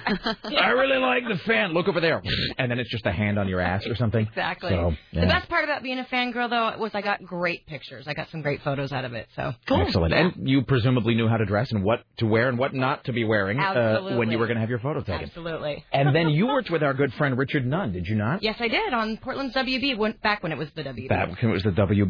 And were you there when they had to answer the phone, WWWB? No. Okay, no. Because there was this period of time when the WB network was around, and I guess maybe it was just in the early days, there was this embarrassing memo that went, it was like they had to do it, this memo that went out from the company, that if you were ever answering the phone, didn't matter, if you were working the front desk, if you were filling in, if you just happened to walk by and the phone is ringing, when you answer the phone at a WB affiliate, you had to say, hello, WWWB. And which was awful. And, of course, then what happened is every jackass DJ on the planet heard about this and then just decided to spend all day calling the front desk over. Don and Mike did that for like 45 minutes one night. Where it was like over and over. They would call this poor woman at the WB, and then she would say, WWWB, and they would snicker and hang up. And, of course, but you had to do it because you never knew who was calling. So, so you were there back when it was the WB, and you were doing the weather and... I was the weekend weather girl. So weekend Friday, weather girl. Saturday, Sundays. And, the best part about being a fangirl, though, is we got to go out on location and, promote product for other people. And I got gifts, which were great. I got free tickets. Same thing that, I'm sure you guys get. And so you would just... freebies are nice. Freebies are wonderful. Well, and here's the thing, and it's amazing. I'm not trying to say the weekend, I'm not trying to say the TV weather, let's say, is unimportant. Clearly, I guess there's people who watch that. But... it's not like you're Wolf Blitzer or something, but yet it doesn't matter. People are like, I saw you on television. Have some free stuff. Right, exactly. So when you were doing, now, was this the thing, were you there when it was the green screen was like just a piece of plywood that they had spray painted green? Pretty much, yeah. That's yeah, fantastic. Absolutely. What was it like to work with Richard Nunn? It was great. Richard was a blast. I love him so much. It was definitely a good drinking buddy. Yes. Because he would said to say hi, too. Really? Yes. Excellent. Yeah. So you keep in contact with him? I keep in touch with him, yeah. I think Richard probably keeps in touch with her. Even if you tried to avoid him. When is he going to come back to visit us? Never. Never? I don't know. He's in Jacksonville. That's where he's in Florida, and that's his hometown, so... I don't think he's ever coming back. No, Richard Nunn is one of our favorite people even now. Right. And he is one of those, I think he's just genuinely hilarious. He's just a truly funny, if occasionally creepy guy. But the creepiness, of course, is part of his... Did you... What? Did that story... did you ever tell that story about Richard Nunn? And you know the one I'm talking about. I don't know the one you're talking about. Yes, you do. It was the one about you and Kristen from accounting. at your place. Have I blacked it out? Maybe. Well, if you don't remember, I'm not going to bring it up on the air. There was a Richard Nunn story. Everybody has a Richard Nunn. And for those who don't know, by the way. I haven't thought about that in years. If you are a recent listener to the program, or let's say maybe you just moved to Portland recently, because Richard, how long has he been gone? I mean, he's been gone for a few 5 years. maybe? Something like that. Yeah. In 03 is when he left, I believe. So if you don't know who we're talking about, Richard Nunn worked at the WB, and he was one of those guys around town. He was just one of those guys that everybody seemed to know, and it just seemed like he had been around in Portland media forever. Mm-hmm. And if you ever saw Richard Nunn on TV or you talked to him, you didn't forget it because he was instantly funny, instantly hilarious, very charismatic. You felt like you'd known him forever. And he would inevitably ask if he could have sex with your wife. And so, I mean, whatever. I mean, nothing ventured, nothing gained. And he was just, here's the thing about Richard Nunn. And I'm talking about like he's dead. It's like we're at his wake or something. But the thing about Richard Nunn is that, and only certain kinds of guys can do this, that Richard Nunn was and presumably still is just unbelievably sort of forward and creepy, but in the most charming way. Like it was never offensive. Mm-hmm. You just never felt, and I'm not a woman obviously, but you never felt like, in my opinion, ever like threatened or weird or off-put. Like it was sort of endearing the way that he was just so unbelievably like horned up all the time about everything. Right, but at the same time, just a teddy bear. Totally. Very sweet. Like you got the feeling if you called him, you're like, I'm broken down by the side of the road, in Estacada at 3 a.m. I need your help. Like he'd probably be there. Right. He'd come in and help you. And while you're there, and on the way home, he'd probably like, so what do I mean, I should get like at least like a crack at your sister for this, right? Probably. But still, but you couldn't. You just couldn't. The viewpoint for a steak. Right. The offer was always there for me, but I never took it. So So that was Richard Nunn, and I did the guest weather with him one night when it was the WB. Right. And at our listener party at the Tonic, right? He was a different time. No. That's when the WB came out and they did their live stand up at my 30th birthday party at the Tonic. That's right. Oh, that was years ago. That was years ago. That was with Daria, probably, right? No, I think it was just Richard and I think Aram. And that was when Nate was still Patterson. WB too. Yeah, was there But that I did the guest weather out there one night, and that's why I remember the green screen again, which was just like this piece of plywood that they found like in a dumpster somewhere that they spray painted green, and we would do the weather, and to be Richard and I on camera, and he'd go, "Hey, I'm here with talk show host Rick Emerson," and then we would talk about I'd say like whatever, like if you look over here to my left, you'll see that there's a lot of strange cylinders over Portland that because it was like the cylinders that said low or high, and so I was kind of ripping off Bill Murray from Groundhog Day, but we would do the weather. And then we would go to a break, and then Richard would just spend the next 12 minutes, like before the next weather segment, going through his email with me, showing me all the women who had sent pictures of their asses in. And he's like, look at this right here. This is a woman in Beaverton. She loves me. Check out this picture of her ass, and she gives you the side view, too. And he had a whole special folder in his email account just called Ass Pics. And it was just women who had sent a really unfortunate phrase. Yeah, but I mean... I never got to see that. Well... maybe he'll come back. Were you on with him like during Blind Date? No. Okay, so were you earlier? Well, I was just Friday, Saturday, and Sunday night. Cool. So just kind of weekend, and as long as we just mentioned the weather, really, we could talk about whatever we wanted. It was great. I loved it. That's Absolutely kind of like as long as we remember to do the legal ID once an hour, we can kind of spend the rest of the hour talking about Richard Nunn and Britney Spears. Exactly. So, well, in any event, what time is it, Sarah? I think it's time for a break. Maybe we can start the news on the other side. I love this watch, but it's got this weird glare off the lights. Is this here, the one so. liar about you? Is it? Yes, it is actually. It's the one she got me last Christmas. So it's good, but it's kind of got this glitch. I can never see what time it is. All right, so Lisa Hughes, we'll come back. We will begin the news hour here at like 12:25 or something. Say we've got some good news today. When we return, and apparently Sarah's been holding in her back pocket kind of this awful news story. Yeah, Lisa, I want to show this to you, and I want to see if you think this is as hideous as I think it is. Okay, great. It's a story she wants to punish me with, so we'll do that. Coming up later on as well, CNN radio correspondent Steve Kasten. I'm Scott Daly from FilmFeverRadio.com. We'll do the top 5. Still to come today, Snuff Watch, Geek Watch, and all of that. Stay there. It's the Rick Emerson radio program. Don't go anywhere.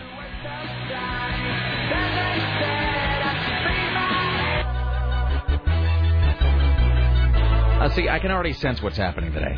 I'm on to you. I see what's going on, and this is a little aligning against the man in the studio. You know what? It all started with having to rehear that eyeball story again. All right. I can just, it's already become a little girls' club on that side of the studio, and then I'm over here being the object of scorn and ridicule. That's fine, whatever. I don't know. I know you women love this girl power thing. We can't help it if girls rule. I know. This is true, Rick. All right. We are here with Lisa Hughes, and we got all of this stuff to do. I mean, so it's like 12:30, so we got to dive right into the news at some point. Well, we do, but just for a second. So Lisa and I were talking during the break, and she had made mention of having a child, and she told me how old her child was. So you're a mom? Yes. Okay. How many kids? 1. Okay.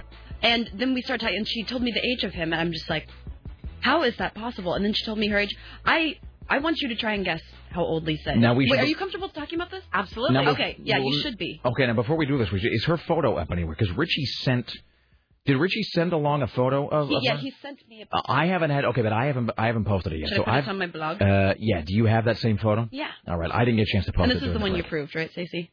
You know what? I said pick one that looks good. It's a cute picture. Okay. All right. Well, that's confidence. You tell Richie to pick one because it's like I would never do that. I have to approve everything he does like 5 different times because I never trust his judgment on these. No offense, Richie. All right. So it's sarahxdillon.com. Is it HUGHES? Yes. Okay. All right. So it's sarahxdillon.com here in just a moment. There will be a photo of Lisa Hughes, who was filling it at the news desk today. In fact, real time here. Sarah, let me go to your site, too, so I know the photo that they're going to be looking at. Okay. Let's see. Download it. Save. Dillon.com. All right. So I'm going. And then at some point, and I've learned that it's a bad idea for me to do these things, but at some point we'll have... let me ask you this. Are you ever told that you look like a celebrity? What celebrity are you told you most resemble? When I was younger, when I was like 18, because I've got naturally curly hair, which I have to straighten, people would tell me they look like Julia Roberts. But other than I don't see that at all. No, I've changed. I morph. Like, it seems like yearly I completely change. No, see, I'm checking myself here as a guy, and I'm not going to say the Lisa Loeb thing because of the glasses, and I know that's probably a lot of people would see, and I think a lot of that is not, I mean, you have a certain similarity, but guys see those those kind of cat-eye glasses, and they go right for that.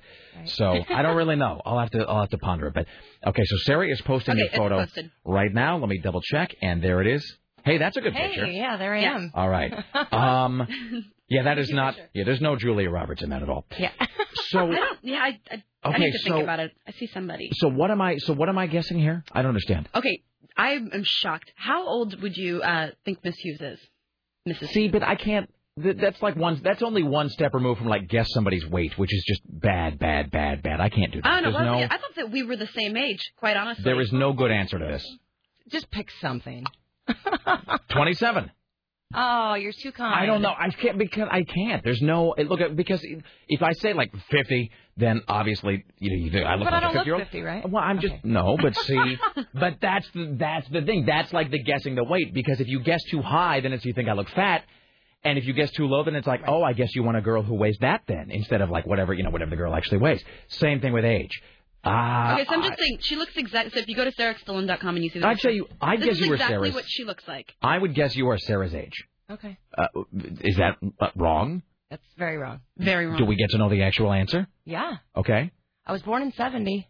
So you're 39? I'll be not 39. I'll be 39 this May. That is a lie. She has a 19-year-old son. I just went to my 20-year reunion. Yeah. You have a 19-year-old Isn't that ridiculous? Okay, that's how I responded to him. Like, you're making that up. That is not possible. He turns 20 this year, too. In a few months. Oh, I feel weird now. How weird is that? All right, it's Can weirder you see for why me. I was kind of in shock? Yes. I'm going to look over here. I was telling Sarah moisturizing cream. That's what I was asking. I'm like, tell me your secret. And she's like, moisturizer. I'm going to avert my eyes. Why are you not looking at her? Because now it's all awkward. Why is it awkward? Because... Yes? Am I older than you, Rick? No, yes. Yes, you actually are. All right. All right. Well, in any event, 20. Your son's going to be 20. Yeah. All right. We'll move on. This is my brain doesn't compute this. And I know we're doing a largely visual discussion here, so we'll move on. But you go to sarahxdillon.com when you get a chance and look at a photo of Lisa Hughes, who does not look 39. So just really, really whatever you're using right now, the company ought to be hiring you to do endorsements because that's what I was hoping to. Come on, somebody, Dove. All right, ladies and gentlemen, let us do this. We will begin the news hour with this, the news opener. And now, from the CBS Radio Center in downtown Portland, this is the news. All right, ladies and gentlemen, here is Lisa Hughes with the news. So it looks like our top story here. There's a police take shooting suspect into custody. This is the 4200 block of Southeast Core. I'm a Southeast Portland girl. They responded to a report of shots fired, 4200 block of Southeast Core Friday morning, which was this morning, and took the suspect into custody for a short time. Police have shut down roads around the area, and we'll have more details as they come in. So I drove by that this morning, and that's like right near where both of us live. Yes, that's we'll call it uncomfortably close to my home. Yeah. Maybe so much so that maybe one, if not both, of our streets were shut down as they were trying to find. I will actually tell you this. There was a meeting. I had to be at a meeting here this morning at 8:30, and I left my house around 8:15, which is rush hour traffic. 15 minutes usually enough. And I got in my car. And I was, like running the car and defogging the window or whatever. And I looked in the back and I thought, well, okay, there's all this traffic. Why am I? And I'm waiting for the cars to get from behind me so I can back out of the driveway. And then they're not moving. And I finally get out of the car and I look, and there are cars all the way down my street that are stuck there because the cops have blocked off both ends. Basically, so the cops sealed my street. Wow. And then I walked down to the corner, and it was one of those things where you looked every single direction, and you could see that every single intersection was closed, and there were cop cars everywhere. And I realized that I had been hearing police sirens that morning, but it's like Southeast Portland. It happens all the time. I mean, right. It's like living next to a waterfall. You just, after a while, you don't even notice it. But I noticed that there were a lot of sirens that morning, and I thought, well, maybe there's a fire or something. So I didn't know what it was. So I'm sitting there, and I finally called the front desk and said, hey, this is Rick, and I'm supposed to be in a meeting. I'm late. I can't get on my driveway. And I said, I'm stuck in Southeast. And they go, oh, God, where? And I told them, and they go, oh, you should be inside your house right now. And I couldn't figure out what, and Susan Reynolds finally figured out that she discovered that there was this shooting guy on the loose. So I guess he had shot two people, and escaped somehow. And escaped and was walking around. Now, subsequent to this, I think we have now heard that he's like 90 years old or something. Oh, I think they might have actually gotten the guy and found out that he was like a 90-year-old guy who'd shot two people this morning, and then just decided to go for a walk around the neighborhood. But of course, I didn't know any of this. So this morning, even before I try to leave the house, I'm out walking my dogs.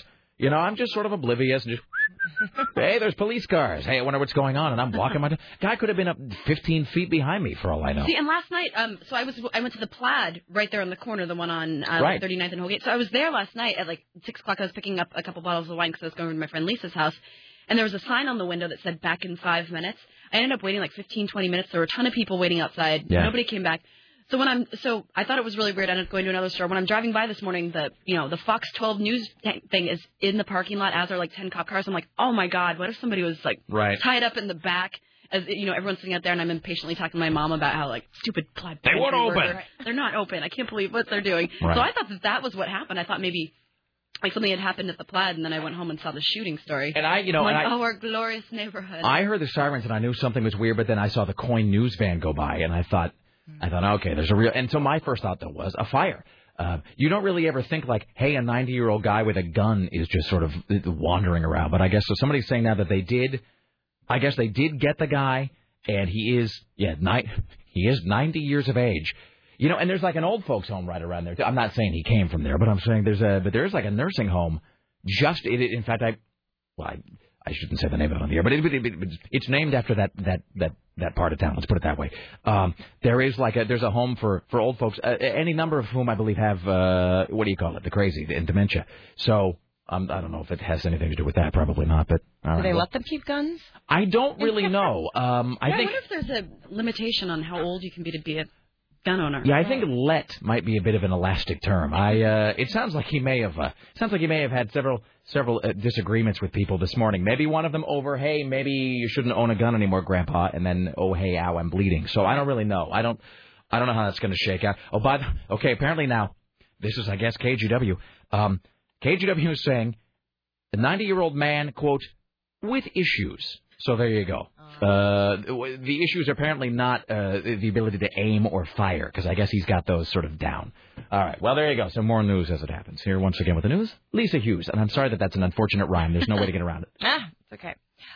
So it looks like everybody's heard about this, where the plane crashed Looks like investigators brought a giant crane and a barge Friday to help pull out the U.S. Airways jetliner from the Hudson River one day after the pilot heroically brought the disabled plane to safety with 155 people aboard. There was no fatalities. And so when we did this yesterday, they were saying no injuries, and then I went home and I watched CNN, and they shifted their phrasing slightly, and they were saying, what were they saying? They said few fatalities, or they said nearly no fatality. But now it is official that everybody survived, everybody made it off. Everybody survived, everybody made it off. They were just cold. You know, it was a kind of a Titanic kind of scene. I guess for a little bit. There's a button apparently. I didn't know this, but they were doing. I don't know if any of you watched CNN last night, but I was there watching the Bush thing and then the recap and the whatever. But they on Anderson Cooper. I swear to Christ, it was like 45 minutes of just nonstop. Don't get me wrong, it's an interesting story, but after a while, I just was like, I'm going to go make I some wish they toast. got what I'm waiting for, because things, under the water that shouldn't be are scary, an underwater cam of, like, part of the plane. Like, slowly sinking? Yeah, because they had to have, like, been circling around it, so I wonder if anybody, got any video. And by they, you mean sharks? No, not sharks. I'm talking about people, videotaping, like, underneath with, like, half the plane underneath to check the out the integrity of the underside or something? Oh, that'd be creepy, like, because some of the windows will be under the water and stuff. See, and the weird thing is that I guess, I wonder, my whole thing was, why isn't it sinking? That was our deal yesterday, is we're watching this sort of as it unfolds. And we were kind of saying, well, it still seems to be floating. Like, why is that? And first we thought, well, okay, we couldn't really see a wide shot. We could only just see the tight shot of it. And I thought, well, is it very close to shore? Is it like resting on the floor of the river? And then we were thinking, well, is it one of those things like they have those boats that they sell now, like passenger, like pleasure craft or whatever they're called, like the thing you and your family go fishing, and they have these boats that are made out of some like space age polymer or whatever. Where in the demonstration they will actually saw the boat in half, and then they'll show that it still floats because the material itself. And I thought, well, maybe the plane is made out of that. But then, of course, that's not true because it's metal. So I guess what happens is the planes now that are going to spend any amount of time over the water, they come equipped with this thing they call a ditch switch. And so if you have to ditch the plane into the water, it's just a button you press, and it just goes shung, and it seals all of the openings on the plane. Sort of like the shields on the Batmobile in the 1989 Batman film, where it just goes, shield, and then it just covers. So I guess they pressed that, and then the plane becomes watertight, which is why it was floating. But even those didn't hold forever, because by the end of the night, as Sarah said, I was watching it on TV, and the plane is slowly sinking into the water. And you got to know that Sarah and I both have kind of a weird fear of not just deep water, but we have a fear of things in the water that shouldn't be there. Yeah. So the notion of the plane slowly sinking is kind of freaky to us. But I don't. Anyway, so does it say? I interrupted you. Does it say how they're getting it out of the water or what they're doing next? It looks like they're getting it out somehow. It's somewhere in here, but so maybe they're pulling it out. Yeah, the crane's pulling it out. They got it close to the shore. I wonder if they're going to have to they couldn't. I was like maybe a boat with a crane on it. They're going to lift it up or something, or because you can't. I would think they would just cut it up at this point because then you can fly it again. Yeah. Who's going to want to be on that thing? Where would I know this plane looks familiar. Where do I know it from? Nowhere in particular. So right. All right, well, in any event. Let's see. We will move on to the next story here in a moment, but this email says, about Lisa Hughes. Rick, Lisa Hughes has a nice voice and is kind of cute. Has she written for Portland Monthly and do nerds love her? Just curious. I'm sorry, that's a reference to someone else. That is a reference to somebody who did the news for us a few days ago who was not a big fan of ours. And actually, nerds do love me. Is that true? I don't know what it is, but all through high school, it was all the nerds that want. And you know what? I kind of like nerds. Really, you're going to get everywhere with this audience that way. Yeah. I'm a nerd myself. Yay! I think we all are. I'm a total dork. There you go. If you listen, you can hear the 18 to 44-year-old male demographic leaning closer to the radio and saying, "Dude, turn that up." Right. So, all right. Ladies, gentlemen, once again, Lisa Hughes. All right. So here's this other manhunt for an armed burglar near the Milwaukee area. They're searching for a home invader who is reportedly at large with a stolen gun. Shortly after 9 a.m. Wednesday, a woman dropped off her daughter at school, returned to her home, which was on Southeast Maple Street in the Oak Grove neighborhood of Milwaukee.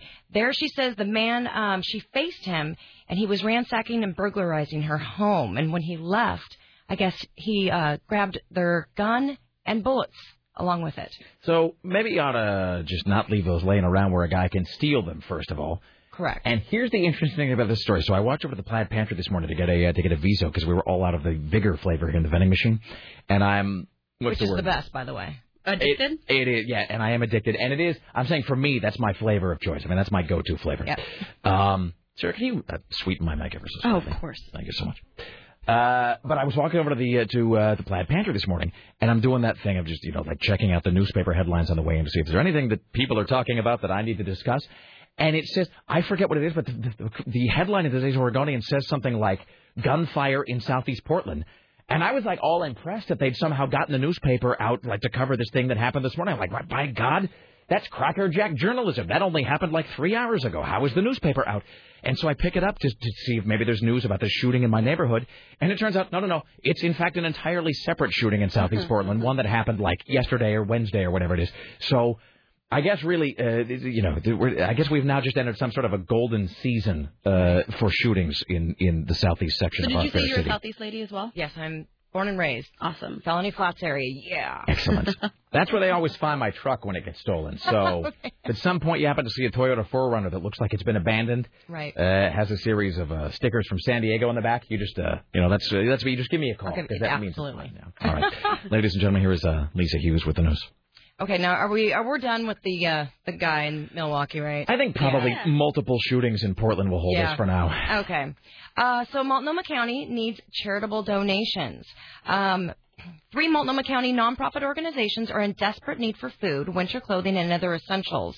Ted Wheeler, which is the county chairman, issued a challenge last week to the public and county employees to help 3 nonprofit agencies replenish their supplies of food, winter clothing, and other essentials. I guess you can go to the Juvenile Justice Center, which is on Northeast 68th Avenue. They're open Monday through Friday from 8 to 5. Multnomah County Library and the Hollywood Library. Are they asking me to give things to juvenile delinquents? That's the implication of this story. They're saying that the organizations need charitable donations, and they say you can go to first of all, any story that contains the phrase, and if you want to do this, you can go to the local juvenile detention center. Not going to happen. So, not for charitable purpose, not to bail out a relative, doesn't matter. So. And if you're giving canned food, you want to really make sure that it's actually canned food, because they do have those, fake cans. And I guess there was a lady that had money and jewelry that she had put in there, and she dropped it off at somewhere. I think she I remember put the story a few months ago, right? It's like a $20,000. It was like one of those Campbell's soup cans that really is a safe, and I guess it was either her or her husband had given. She put her $20,000 ring in there, and he'd given it to the chair, which of course then makes you look like an ass because you have to go down to the charitable and go, hey, all that stuff I dropped off, I'm going to need it back. You're going to have to, I'm sorry, I won't be able to help you with that right now. So. And she did get it back, by the way. She did. No, she did get it back. They did find it. Excellent. Yep. All right. So if you wish to be charitable, to miscreants or hooligans, I guess you can do that. There are a lot of hungry people out there. Let's see who this is. Hello. Hi, you're on the Rick Emerson radio program. How can I help you today? Hey, Rick. How's it going? What's up? Hey, that plane that landed in the Hudson, that pressurized switch you're talking about? Yeah. Well, you got to remember that you sit on top of your luggage and all the other stuff, and that's what pressurizes. I'm sorry. So, say that one more time because I think I missed something there. Well, when you're in the plane, you're sitting on top of your luggage. Right. The bottom half of the plane is the cargo hold. Right. So therefore, that's what pressurizes when they hit that switch. That's why it floats. Oh, I see. Okay, so that's all right. That makes sense. All right. Okay. No. That does make sense now. And I never understand, by the way, how pressure works. Like I sort of do, but that is like an I before E except for C thing. When they talk about low pressure, high pressure, and then the cabin of a plane, I always have to stop and work it through in my head. Because we had that story a while back about a guy who's trying to open the plane in midair, but it turns out that, you can't because you actually have to open the door inward, then outward, which you can't do in midair because the cabin pressure is such that... But I always have to stop and reread those stories several times because the whole notion of air pressure for some reason is one that mystifies me. That's I think I must have been gone that week or something. So it doesn't seal as such, but it's the cabin, that area just pressurizes, and then the air just, or whatever, stays it, which is why it floats. Yeah, it creates a watertight seal. When you pressurize the system, you're expanding all the rubber and everything, and it creates an airtight seal. And plus, you have to remember, too, the wings are hollow. So somebody told me that the wings on the plane... Wings are hollow? That the wings are hollow, but that they are the strongest that they're the strongest section of the plane, which I guess it must be because it's got to lift the plane in the air, right, or what it keeps it in the air. So. Yeah, because the wing is basically a section of support beams and ribs, right, with aluminum skin over it. All right. See, and the aluminum on the bottom of the wing is actually stronger than the aluminum on the top of the wing. And that's also where the fuel tanks are at. Let me ask you this: are you in fact a pilot, or are you just a guy who is a nerd for airplanes?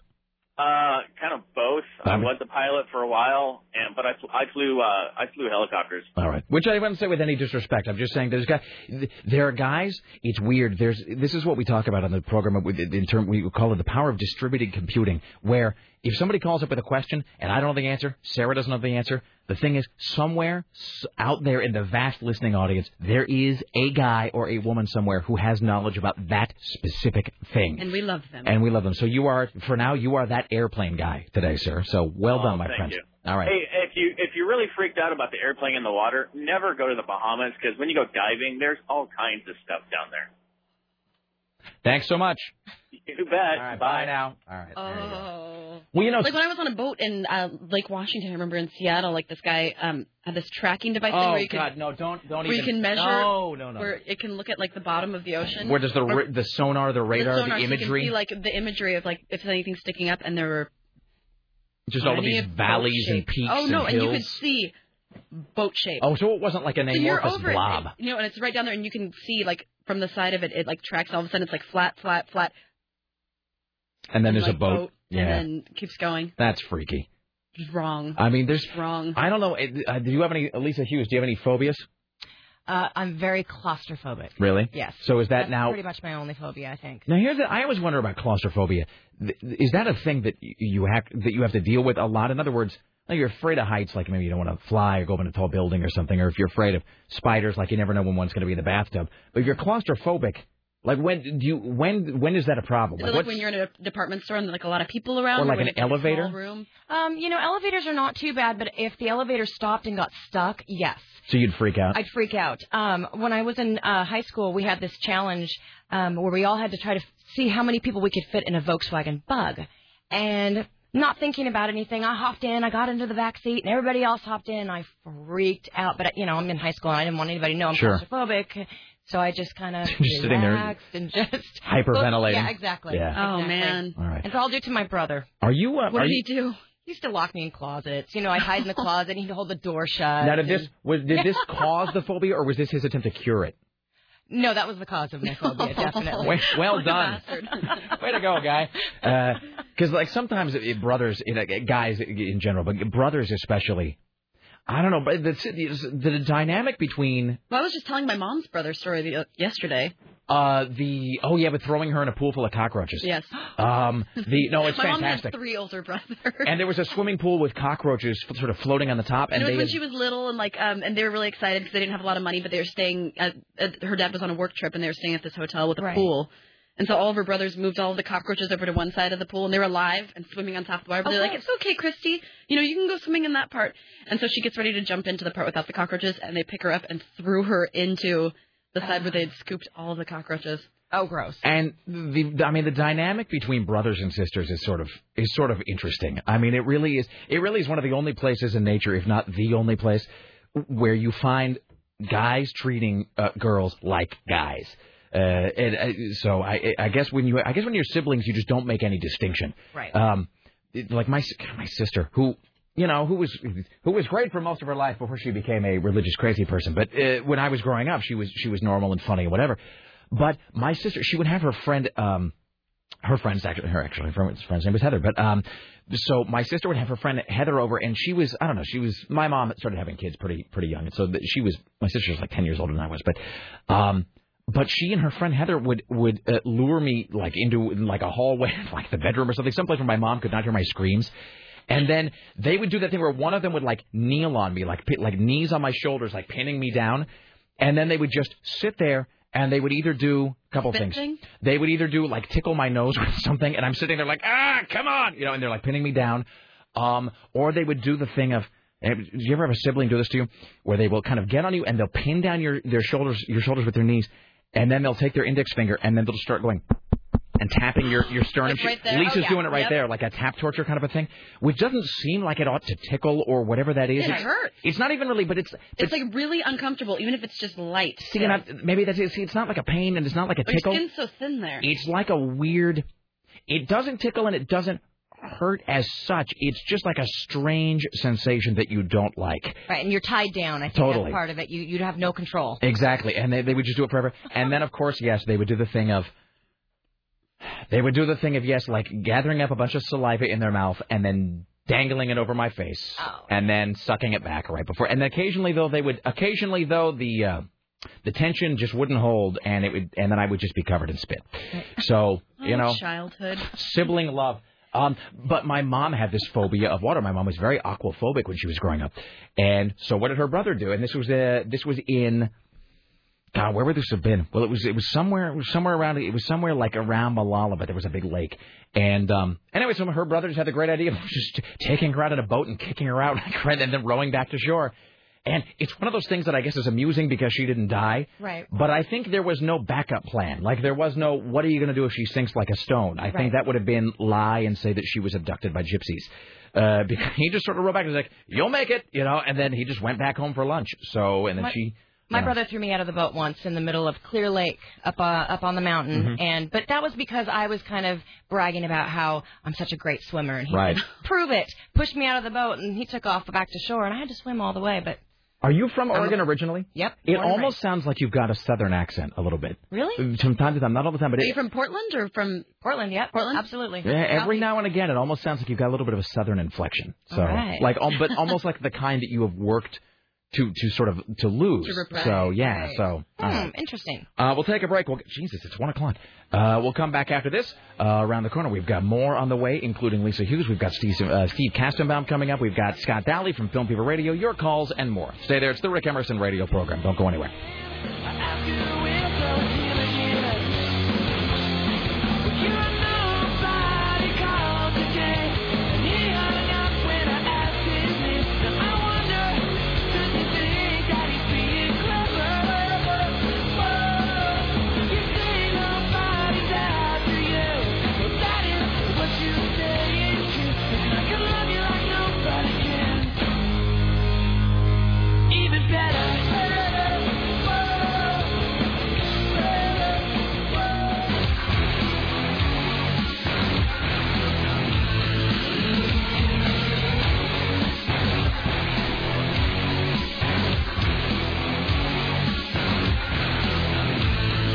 Why, hello, it is the Rick Emerson radio program. It's 503-733-2970.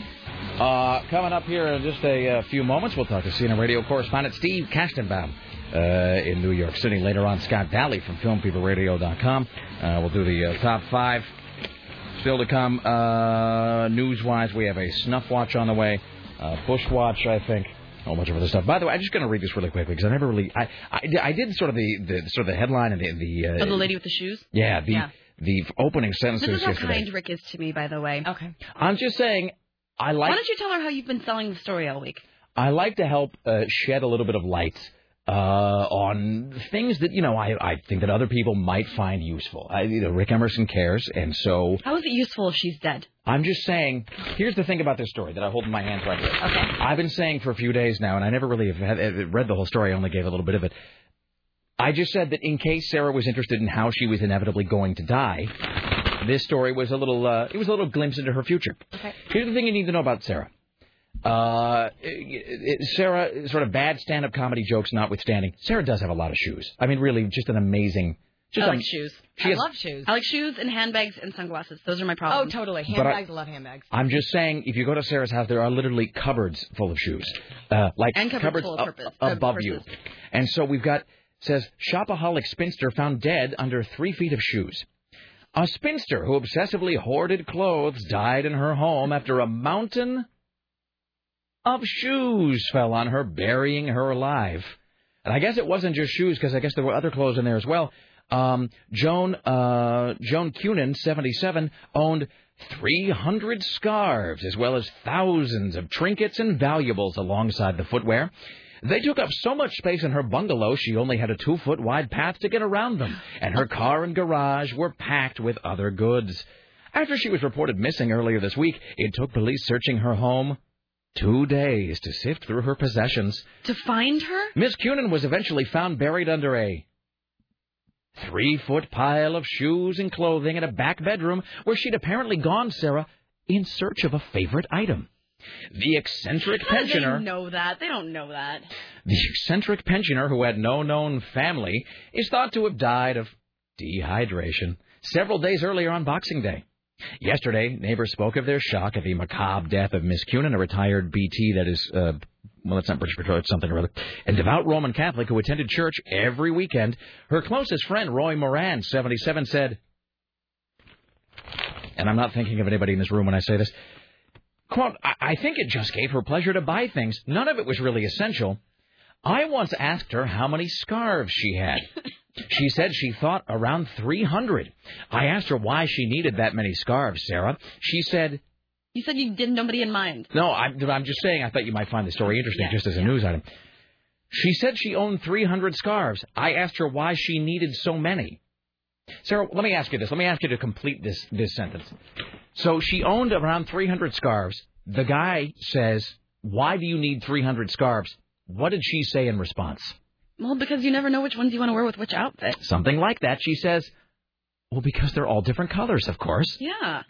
It makes total sense. Right. She bought everything, he said. It had been going on for 16 years when she bought the property. Let's see. You know what? Good for her. If that's her money that she made and she wants to spend it on 300 scarves, then God bless her. I'll finish it up by saying this. Mr. Moran said his friend would spend hours at branches of Marks & Spencer, John Lewis, and IKEA rather than spend evenings at home, which was crammed full but amazingly tidy. He says... That's like me. I live in organized chaos. I have a lot of stuff, but at the same time, I know where everything is. So you know how you're the one who keeps saying that's like me. I've never made that observation. Same way. Yes. I went to the house 3 times and couldn't find her anywhere. That's how much stuff she owned. He said there were concerns about the police going in. There were stacks and stacks and stacks of shoes and boxes and trinkets everywhere. It was a death trap, really. So there you go. Is there a picture? There's a picture of the woman. But no picture of the house? There's no picture of said death trap. Is there an estate sale going on? See, there you go. That's why occasionally, I mean, because this is sort of let's just be honest, it's a little bit of a guy fest here most of the time, right. which is fine. But it's a lot of X chromosomes, or Y chromosomes. What's right? Y chromosome. I don't know. So every now and again, I think it's good to have this dynamic because it's a different slice of humanity is what it is, because I would never have made that observation. Do you feel better for reading that story now? I do. I'm so glad. All right, ladies and gentlemen, once again with the news, our good friend Lucy Hughes. Okay, so Winehouse. What's her first name? Amy Winehouse. Yeah, and I always want to see what she looks like without her makeup. I would like to see her without her makeup. No. But it looks like she went somewhere. I was reading this here, but she was at some resort, and she drank so much one night on this week that the hotel staff refused to serve her any more alcohol. She was crawling around on her hands and knees, going up to people's tables and grabbing their drinks off their tables. That's fantastic. And drinking them. Yeah. So, but you mean like crawling around like a dog? I mean, they have a picture of her on all 4. Really? No, yeah, there's a picture of her on all 4s, yeah. Oh, this is one of those weird British stories that's broken up into 9 different sections with a bunch of pictures. Wow. That's Amy Winehouse crawling around like a dog. Well, I don't understand, though. What is the... So she was crawling around... Jesus. Okay, let's just stop. First of all, she's at a resort. Mm-hmm. And I get them to say where, but she's at some resort which is presumably a moneyed place. That is a place where, it's a little upper class, upper crust.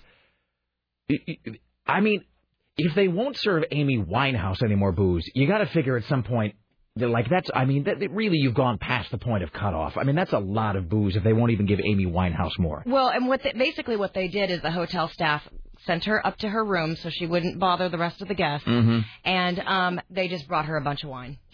That's so great. So they wouldn't serve her, so she starts crawling around on all floors. You said she was taking the drinks off other people's tables? She was taking the drinks off other people's tables, and she was also going around and she was taking off her bra and going around topless. That's great. Here's the thing about... Just to go back to something you said, you might feel compelled to see her without her makeup or curious about it, but you don't ever do that because that's a thing you can never unsee.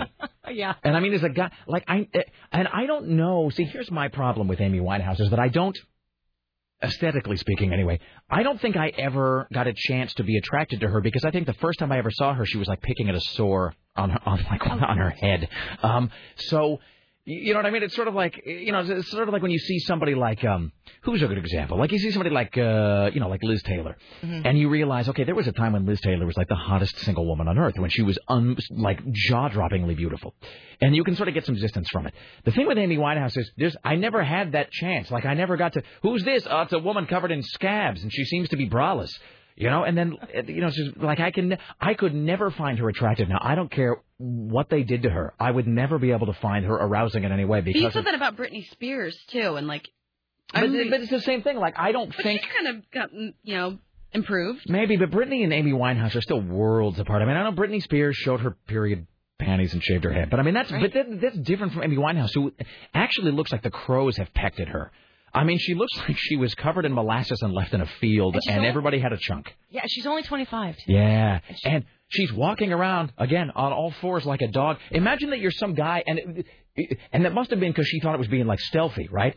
So imagine you're there, you're at the resort, maybe you're got your shoes off, you and your significant other are there, you're vacationing, you've had a day in the sun.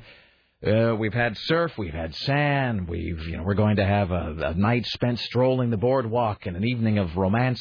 We're going to have a relaxing dinner with a glass of wine as we look into each other's eyes across the table through the candlelight. I'm going to put this on my blog. It actually has pictures of her with about 12 wine glasses in front of her. And then a picture of her climbing around on the floor. So there you are, right? And so it's you and like your girlfriend, your husband. Look, the stars are beaming down. The scent of jasmine is in the air. Music playing softly as you finish your entree, and you're waiting for a dessert to arrive to conclude this fantastic dinner. As that you go off for a night of couple to get. Man, hold on, there's something. No, I think it's a pigeon or something. Hold on, no, it's God, and then it's Amy Winehouse on all fours looking up at you, going, "Can I have your drink?" I mean, that's a thing you can never wash out of your brain. It's like looking down and seeing a zombie going right through your ankle. I don't think she was asking for the drinks either. I think she was just stealing them, right? Yes. So it's sort of like you're there at the table. We'll get Steve Castor in like 5 seconds. But it's a thing where like you're at the table, and again, how's your baked Alaska? Oh, it's fantastic. How's your Chateaubriand? Oh, it's quite wonderful. Is that your hand? It's not my hand. Wait a minute. And then seriously, and then has your hand got all spotty? Who is this? And then it's like thing, but no, it's Amy Winehouse. It's like grabbing drinks off your table. It's just all, and I got more to say about this when we're there. Let's welcome now to the Rick Emerson Show from New York City. I mean, it's like Carl Weathers in Arrested Development, right? Where you're just, hey, Carl Weathers is in our kitchen again. No, I don't know. I fumigated, but he won't leave. Hello, Steve Castenbaum. How are you? Hello. I know we're supposed to talk about the greatest happy ending story ever in modern history, but I must say that I go to Sarah's blog fairly regularly just to look for Amy Winehouse, the latest photos of Amy Winehouse. Today is Christmas for you. Give me like 2 seconds, and then you should go there. I will as soon as I get off the phone call because I'm not in front of a computer right now, but I definitely will. I didn't know there were new photos. Oh, there are always new photos. They're gold. Look, here's the thing. If we wanted, do you ever hear that? Like they'll use statistics like Hostess makes so many Twinkies that you could eat. You could constantly eat Twinkies as they were coming off the assembly line, and they would never run out. Like they would still stretch to the moon or whatever. We could have a blog that was just nothing but constantly updating photos of Amy Winehouse, and we would still never get to all of them because, again, crawling around on all fours like a dog stealing drinks. So, nice.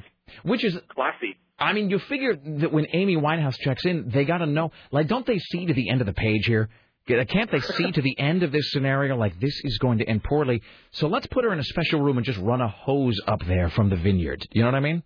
Yeah, she makes Jim Morrison look like the good humor man. I mean, she's... And she's only 25. That's the thing. We are joined today by a woman named Lisa Hughes, who was filling in at the news desk today, and I was put in the awkward position earlier of having to guess her age, and it turns out that she's... And I also have a picture of her on the blog as well, so... Yeah, and she's cool. 39, which I never would have guessed. And very beautiful lady. He was talking about ages and whatever, but in May. And the thing about Amy Winehouse is younger than all of it. Amy Winehouse is Sarah is the youngest person in the room. Amy Winehouse is younger still, but it's like she's just aging. It's like this geometric age where she's now about 75. She's like one of those. She's like one of those kids that gets that disease that it turns you into an old person when you're like 9. But yes, Phil Donahue used to have them on all the time. But it's like, but they're still like little, like they're kid-sized. They're just old. She's like a full expanded version of one of those kids. And then also she stinks and appears to be oozing something most of the time. So, you know. Yes. On that note, Steve, let's talk about what we are now, I think, legally required to call Miracle on the Hudson. Yeah. I mean, something that there was no oozing, coming from this plane crash. That's the worst segue I've ever heard, Steve. I was looking for one. I was trying. I was really reaching there. But I'm sorry. Just very quickly before we do this, what is up with the pilot guy? Because the only reason I ask is I went to CNN today, and CNN.com had the same photo everybody else did of the pilot, which was, I swear to God, like a high school photo. Because I guess he hasn't been interviewed anywhere, but the only photo they found was like an old black and white thing from when he was like 15. Oh, there's another photo of him recently, like sort of a professional shot of him in his pilot's uniform. You know what's really funny about this? The poor guy can't accept all this adulation right now because he's still involved in the NTSB investigation, and as long as it's ongoing, he's not authorized and would actually be violating, rules and putting his pilot's license in jeopardy if he were to talk about the most amazing emergency landing ever in modern travel history. And I'm really wondering, although I'm sure his wife would have let us on if this were the case, but I'm wondering, like, wouldn't it really just kill this story if his co-pilot actually did all the work? Maybe. So it turned out I was actually in the lavatory at the time. It was really Ted. I wasn't even here. I'm sorry about that. Boy, is my face red. Here's a question for you, and maybe this has come up, maybe it hasn't. The number of the jillions of tourists that are in New York City at any moment, and about 25% of them are filming things. Has there emerged any home video of this? Any filming of the actual landing? Where's the video? That's what I'm saying. There's gotta be video. I mean, somebody out there must be holding out and negotiating with like some tabloid right now, some incredible fee, because all along the Hudson River, you've got the tourist attractions. You've got the Intrepid Sea, Air, and Space Museum. You've got the Circle Line tour boats. You've got people just walking up and down the Hudson River. You've got the cruise ship terminal. I mean, there's people with cameras at the ready on every block in Manhattan. Nobody got video of this plane landing. I mean, there's surveillance videos like all over the Hudson River. Like, not far from there is the New Jersey entrance to the Lincoln Tunnel, right? And there's like these cameras atop a billboard there that actually, I've seen them do this on TV. They'll move them and they'll focus them in onto the Hudson River.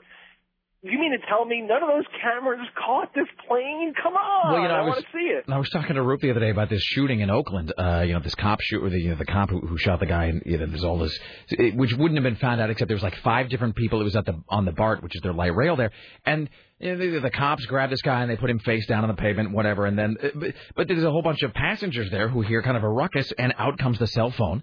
And, of course, everybody's cell phone has a camera and a video camera at that. And there's like 9 different people. Because on CNN, on Anderson Cooper, they were showing the shooting from about 12 different angles because so many people had filmed it. And so I find it hard to believe that look, I hate to be morbid, but in New York, of all places, in Manhattan, when a massive jet plane in Manhattan starts flying really low near the city, right near a bunch of structures, I hate to say this, but you got to figure that everybody's going, wait a minute, hold on, where's my camera? Because, everybody's acclimated to capture those images now. So you got to be right in that somebody must be in a room somewhere going, look, I want $100,000 like right now. Yeah, exactly. There has to be. Because, look at all the footage there was. There was footage of the, I hate to make this comparison, but it was eerily reminiscent of the planes flying, through the harbor or down along the route of the Hudson River to crash into the Twin Towers on 9/11.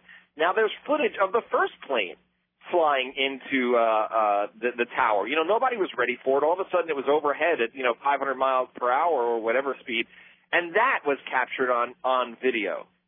So this plane was going slower, in the middle of the river.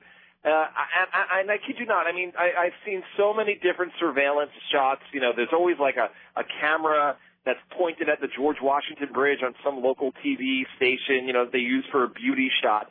I can't believe that there isn't a video of this amazing, the most amazing emergency landing on water ever. I think your mood at this moment could only be described as apoplectic. Well, I mean, I was out there. Yeah. Okay. I'm sorry. Go ahead. Oh no, I was just gonna say. I mean, because we're not there, but I mean, you living in New York, it must just be extra super a happy day for you because a plane crashing ended well, and that must. I mean, and also, also, I can hear. I think that if I can generalize for a moment, I think also there's a little bit of a guy thing at work here too, because guys love to see stuff crash into other stuff. Sometimes, I mean, that's the whole. The Discovery Channel is based on that premise, right? What is this? Right. Well, it's called Crushing Things. Well, what is the show about? Well, here's some things, and here's a crusher, and then, there you go. That's an hour of television. So guys love to see, one thing hitting another thing really hard most of the time. And so I can hear that there's, 3 different things at work. There's you as a New Yorker, again, wishing to see the happy ending, and, finally it's a story that ends well, and it's, disaster averted. There's you as a journalist who you want to see a document of this event. You want to see the actual visual documentation of the news story. And then there's you as a guy going, come on, he landed a plane in the river. I want to see that. Right? Because in your mind, he's like Chuck Yeager in there, or like John McClane going I'm going to put this plane down if it's the last thing I do, We've needed a feel-good story for so long now. I mean, put aside the election and the campaign, because that was just mentally exhausting for so long. And I know we've got the inauguration next week, and it's a big, happy moment. But, America has needed a generic feel-good story for so long, given the role of negative news that we've been on with the economy, with wars going on around the world. And we've needed something, right? This guy comes along. And everybody who knows him says if there was anybody you would ever want behind the stick, behind the yoke of an airplane at a time like this with both engines out, right, this is the man to do it. Everybody has said it, that this is the guy you would want, and he does it. He does a picture-perfect, textbook landing right down the center of the Hudson River. The plane comes to a stop right across from a ferry terminal, and yet he manages not even to bump into any of the vessels that are in the Hudson River at the time. And you know what? I mean, and I bet he did that thing too of somebody told me that they were getting the passengers off the plane, and that all the passengers were standing on the wing or whatever, and the boats came and they get all the passengers, and of course the pilot is still there. And I don't know if this is true or if I just want it to be true, but somebody told me that after all the passengers have left the plane, they're on the boats, everybody is gone, they're accounted for, that they tell the guy, all right, Chuck, or whatever his name is, we can go, because my head is Chuck Yeager still, and they said, okay, we can go, and he goes, no, I'm going to do one more walkthrough. And just one more walkthrough, checking in the lavatory or something. So he did another walkthrough. His name is Chesley Sullenberger, and people call him Sully. Of course. Sully Sullenberger, of course they or do. CB Sullenberger. Or the coolest guy who's ever lived. I should call General Mills or whatever right now and demand that he be put on a Wheaties box instantly. Oh, I'm sure they're already working it up. And here's the thing. Can I just say this, by the way? I don't mean to do a whole thing about stuff, but the phrase, that guy's a real hero. The term hero just gets used so loosely at this point. It's that. Look, I don't mean to be un-American, but that Michael Phelps guy, the guy who won all the medals for swimming or whatever, so you can swim. Shut up. I don't care. No one cares. No one cares that you can swim. It doesn't matter. We're just so desperate for somebody to be a hero that we'll take some guy. What can you do? Well, I can swim back and forth really quickly. Yes, it's a totally useless skill that has no application. Look at me. And then we give him, and I got low body fat. So then we're just ringing him, crowning him like he's an Adonis. This guy, though, this is really that guy that you want so you can use the word hero properly. Yeah, Excellent. exactly. Right. I mean, there are 155 people, 148 passengers, and 7 crew, including himself, alive today because of this man's skills. Don't you think we ought to have a hero fund set up in America? And so when a guy like this does something, let's you go, look, here's a house, here's a car, and here's $5 million. So there you go. You don't have to do anything else ever again. They're already lining up to give this guy awards and honors and stuff. I mean, it's really, I don't know if you know, but there's some Facebook page already set up for the guy. and like a fan page, and he's got thousands of people on it already, and stuff. It's just incredible. I mean, I find it I'm starting to find it a bit odd, the adulation being poured onto this guy. But you're right. I'm amazed. I think you are totally onto something when you say that this guy is the blank slate onto which, not that he didn't do something great, because he did, but he's the guy onto which we can sort of project all of our pent up, built up desire for something good, and for not only something good, but for somebody good. And I mean, look, it must be said at this point that I think we can see that already some of the glow is starting to diminish around our friend Barack Obama. Not that he's a bad guy, but just because now he's not running for anything anymore. He's got to run the whole joint, and he's already having to say, like, look, all that jazz I was talking about during the campaign, that's either not going to happen or it's going to happen like a lot longer from now than you thought it was. Like, it's going to take forever. So this guy, though, is he is the person onto which we can sort of put all of our desires for some person to come out and do something that is indisputably, unimpeachably good. So I mean, there were so many opportunities for this to go wrong too. I heard one of our airline experts, a former pilot, talking about if the angle is just slightly off and the engines hit the water before the rear part of the fuselage did, the force of that could have potentially caused the plane to nosedive into the river, maybe even go end over nose, and then just go down, like immediately. Hey, just a quick note here before we wrap this up. What is it? Maybe they've already gotten the plane out of the water or whatever, but what is it? How do you get a plane out of the Hudson River?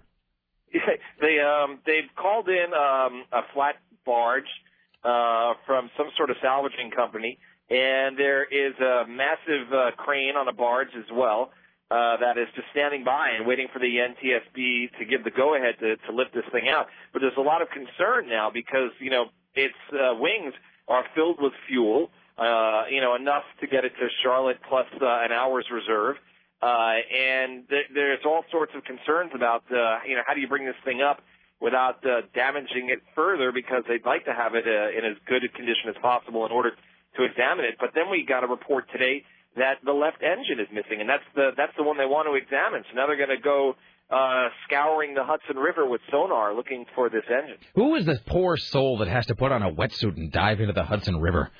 Did you see the pictures of first of all, not just dive in the Hudson River, but although the Hudson River, I don't know if you remember a story a couple of years ago, but they were talking about putting swimming platforms like out in floating, wood floating islands out there, and then having some swimming in the Hudson River because it's so clean again now.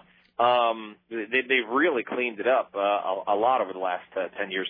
But I don't know if you saw the footage of these guys jumping off the helicopter in their frogmen outfits, to aid the rescue. But the water was 38 degrees yesterday. Yeah, that is no good. When I drove into work, I noticed that there were some small, ice flows making their way down the Hudson River from further north. That's how cold the water was. Two final notes that we'll break here. You'll never guess. I have a great idea for a story. But before that, I want to say I saw the most American image, though. This is, I think, on CNN or maybe on CNN.com, I forget. But there was a still photo, and it was showing the plane in the water, and then there's the wing, and then you see, all the passengers out there kind of just standing there like, well, this sucks, like waiting for the boat. There was the most American image. It was a guy in, you could just tell it was a business outfit. It was like a guy in like the white shirt, black tie, gray suit, and kind of holding his briefcase, balancing on the wing. I mean, it really was just like, no, not without my laptop. I mean, I know the plane is sinking and I'm in the middle of a river. And, oh, yeah, we just crashed. Hold on a second. I got to grab my PowerPoint presentation. And so it's the guy balancing on the wing. It looked like it was something straight out of the Broadway run of Glengarry Glen Ross. It was like a guy balancing on a tightrope with a briefcase. So, that's funny. All right, final observation. You were talking about how the Hudson River is a lot cleaner than everybody certainly than I think it is, because you always, you just sort of hear all these jokes about it's like talking about the rats in New York and whatever, and all these, cliches. And one of them is that the Hudson River is just disgusting and filthy. And Sarah made an observation yesterday. She made kind of an offhand joke yesterday about crashing into the Hudson River, the bottom of which is littered with mafia stool pigeons. And so, but see, here's a question that I have. Is that really the case? Because everybody knows the image of the guy getting, wait for it, the concrete shoes. And the concrete shoes is where they would get like a little like a wash tub, and they would stick a guy in there, and they'd fill it with cement until it hardened, and they're like, okay, this is what, Frankie the Knuckles says goodbye. Bam! And then they kick the guy off the dock, and the concrete takes him down, and he drowns and whatever. So my question is, did that ever really happen? Like, is the concrete shoes into the river a thing that has any basis in reality or historic fact? I don't know if that's a figment of Hollywood's imagination or if it really did happen. Now you're interested, aren't you? Yeah, I am, but I'm sure it's real. I mean, that had to come from somewhere. It had to happen at some point. That's how I lure you in, Steve. But then here's the follow-up. So if that is true, doesn't that mean that at the bottom of the Hudson River there's just a bunch of like concrete-filled wash tubs like bones sticking out of them? It's possible. However, at some point the current causes all that stuff that's down there to move around. And concrete, that small size of concrete is going to get worn away at some point, and the body decomposes. Well, all right. Well, fair enough. Also, I would venture to guess the majority of body dumping was actually going on the East River and along the Brooklyn and Queens coastline. I'm going to point out how great it is, by the way, that you just automatically knew, just like by gut sense, what area of the river would be best for body dumping. Oh, yeah. There's a place called Hell's Gate. I mean, what better place than that to dump somebody in the river after you've done them in? Duly noted. I'm going to file that away under things I might someday need. All right, sir. Well, you have a happy weekend, and we will talk to you next week. So until then, enjoy your afternoon, your Saturday, your Sunday. We'll talk to you soon. Thank you very much. Thank Take care. you, Steve Katzenbaum, ladies and gentlemen. All right. Hello, Sarah Dillon. I wanted to do my worst story ever, but... No, we have to break. Well, that's too bad. Yeah. All right. We'll do it on the other side. Hey, real quickly, as we're breaking, let me tell you this. Be sure to tune in this Sunday night to Musicology, 7 to 9 p.m. They're going to be talking to Michael Ian Black and Michael Showalter of MTV's The State, Comedy Central's Viva Variety, and sketch comedy troupe Stella. This is from Adam. This Congress of Intellects is sure to titillate and gratify all who listen. They're also going to talk about the Rock and Roll Hall of Fame inductions, etc., so on and so forth. That is Musicology, 7 to 9 p.m. Sunday night, right here on AM 970 The Talker. Back after this. Don't go anywhere. The Rick Emerson radio program. It's 503-733-2970. 503-733-2970. Still to come today, Scott Daly from... I guess it's just called Geek in the City Radio now. Yeah. All right. It is? Yes. Yes. We're already, by the way, taking over-under bets on how long Scott will be in the studio before he looks over at Lisa and says, if you ever need to get into a movie or anything, I can put you on the list. I am Scott Daly. So that will be... I don't know if you know, but I'm famous. I am famous. I'm Scott Daly. He actually said that to somebody. Really? Mm-hmm. Yeah, it's all very awkward. Who did he say that to? Some girl.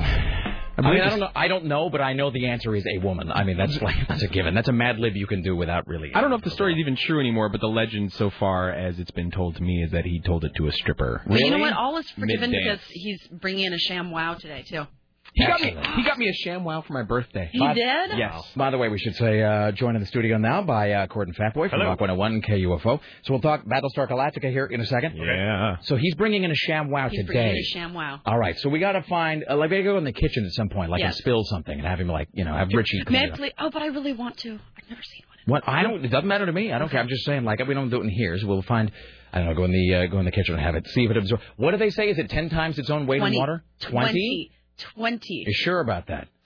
Pretty sure. Answer me this. I've only seen the commercials in the last, maybe 3 weeks. Yeah. Has it gone from, just the last 3 weeks to world famous? Nuclear. Now I'm hearing about it everywhere. It's exponential. Yeah. Okay. It's like the head-on thing. Yeah. Apply directly to the forehead. It's the same sort of Because thing. here's the thing is, with my my email settings are such that when I get junk mail, because there's you set up your emails, what do you want us to do with junk mail? And there's the option of just send it directly to trash or whatever. And I don't. What I do is I set it up so it flags all of it. It marks it as a specific color so I can look at it. But I keep it all because I look at it. Because, really, it's like reading tea leaves or something. Or like that thing in the zoo where they look at the waist and go, well, here's what's going on with this creature. That is like looking at the waste of society. It is really... It is like... It is examining the electronic fecal matter of our world. And so I look through all of my spam just to see what's in there. And I got to tell you, there went from I would get like one ShamWow junk mail, maybe every couple of days, to like 50 a day. Yeah. I mean, it's omnipresent now. So it is. It's the cultural. It's the zeitgeist at work. And is it all that guy? Is that pitchman guy? Because I've seen him. Vince Offer. Yeah, I've seen him. He's done 2 commercials now. One for that and one for another thing. Yeah. For the slap nuts. chop. You're gonna love my nuts. Yeah. And that's a product that's been around forever. For like 40 years. Yeah. I mean, I had one of those 20 years ago. Yeah. So I mean, is this guy? How do you know him other than by these commercials? We don't. Well, I mean, we've sort of. He's a he's a comedian, I guess. Yeah, and, of sorts. I don't really know if he does like stand up or whatever. But we were noting that he looks a lot like our former colleague Tim Savage, but like kind of creepier. Yes, like if he'd been living on the streets for about 3 years. Yeah, and he's got this weird... Sarah found this photo of him, and I guess, was it on his Wikipedia page? Mm-hmm. And it was the photo of the, I'm looking through your window with a bone saw. I mean, it was unbelievable. It was the, like, I'm going to cut out your heart while you sleep look. She'll find it. He doesn't look stable, I'm finding Yeah, it's unbelievably weird. What did you say he looked like, the McDonald's moon head guy? He looked like the Mac Tonight guy, yeah. because his forehead is way back, and then his head slopes down, and then his chin juts out, and it looks like a kind of a crescent moon covered in skin. You know who else looks like that? That chick from Alias, Jennifer Garner. If you photograph her from the right angle, she looks like the Mac Tonight chick. Here's the thing about Jennifer Garner. Yeah. She's not very attractive, in my opinion. I'm not saying she's ugly, but I don't find her to be... She's not all that. She's one of those. There's a very specific angle with which to look at her. If you look at her any other angle, you get her in the wrong light. Yeah, it's wrong. No, there's one angle where she's kind of hot. Bad. And people try to make that excuse for Kirsten Dunst too, but I'm like, the wrong light is every light. No, where you can see her. Yeah, it looks like someone smashed a basketball into Skeletor's face or something. No, the Kirsten Dunst. And here's the other thing about my final note about nothing in particular, but Kirsten Dunst is, it's not helped by the fact that you can just. The camera just can't hide the fact that she's obviously a horrible person. I mean, that's... look, Sarah agrees with me. That's the thing. Like, she's just a C. You can totally tell. Yeah. She just seems awful. I'd be unhappy, too, if I had that face hanging off of my neck. That's awful. I would be very sad and upset with life. But that girl got to have sex with Jake Gyllenhaal. She didn't like it, though. And neither did she. Didn't like it. Yeah, just because she's an unpleasant person. Yeah. Look at the ShamWow guy. That does sort of look like Tim Savage. Yeah, no, that's a whole like I'm gonna kill you, and I'm gonna dress in your skin. Has chloroform on it right now. So just really quickly on the Scott Daly thing, and then we'll talk about Battlestar Galactica. Yeah. The story, as I understand it, and I think I was there when it purportedly happened. It was at Aaron's bachelor party, which was at a local nude review, and I just strippers were around and whatever guys were all. I think that stripper she really likes me. No, I think she told me her real name, and I do believe at some point in the night's festivities, I think Scott Daly was heard to be talking to some girl, and he's like, well, yeah, you might have heard of me. My name's Scott Daly. I'm famous. I don't like to talk about it too much. And then, but of course, he said it like within earshot of Jason Crump, who was like immediately penciling it down in like a book to tell everybody. I think that the reason why it came up is she said something about his voice sounded familiar or something like that, and that's why he threw that. He went all Troy McClure on her. Exactly. Yeah. All right. You may have heard of me. Let's talk about... I do reviews on Film Fever Radio. Battlestar Galactica, the season premiere, sort of the season premiere. The back 10 or whatever. Yeah, the final episodes. We're calling it Battlestar at the Baghdad, the final episodes. Starts tonight. We're actually running these live, so we just basically hooked up a cable to the projector. You're going to be there on time. Yes, be there early because it's all over the tubes, and everybody is talking about coming. So it's not going to sell out because it's free, but we could have a close to capacity crowd, which 600 is capacity for the Baghdad. And the thing we want to get out there is that this isn't like a typical midnight movie crowd in that none of us have seen these episodes. So it's not going to be like people shouting lines out or trying to be funny. If that happens, someone's going to stab you. Oh, no, there'll be violence. Yeah, there will be violence. So, be nice. It's a TV show. If you know spoilers, shut up and stay away because it's going to be a pretty spoiler-free atmosphere. This is when we showed Firefly at the Mission. I mean, you were with us on that one, weren't you? Yeah. And when we showed Firefly at the Mission, that was a very cool crowd. Yeah. I mean, very, very nice. And they were respectful for the experience. Exactly. They knew what they were there for, and they were trying to enjoy it. They weren't trying to get hammered and then, shout out lines and be a comedian. They were just there to watch the show. And I think that's what we're going to get here. So if you're worried about a sort of a uncomfortable atmosphere, hipsters slamming Pabst and then trying to be a little funny rowdy sometimes. At the midnight movies, I don't think that's going to happen. But tonight will be different. I agree with you on that.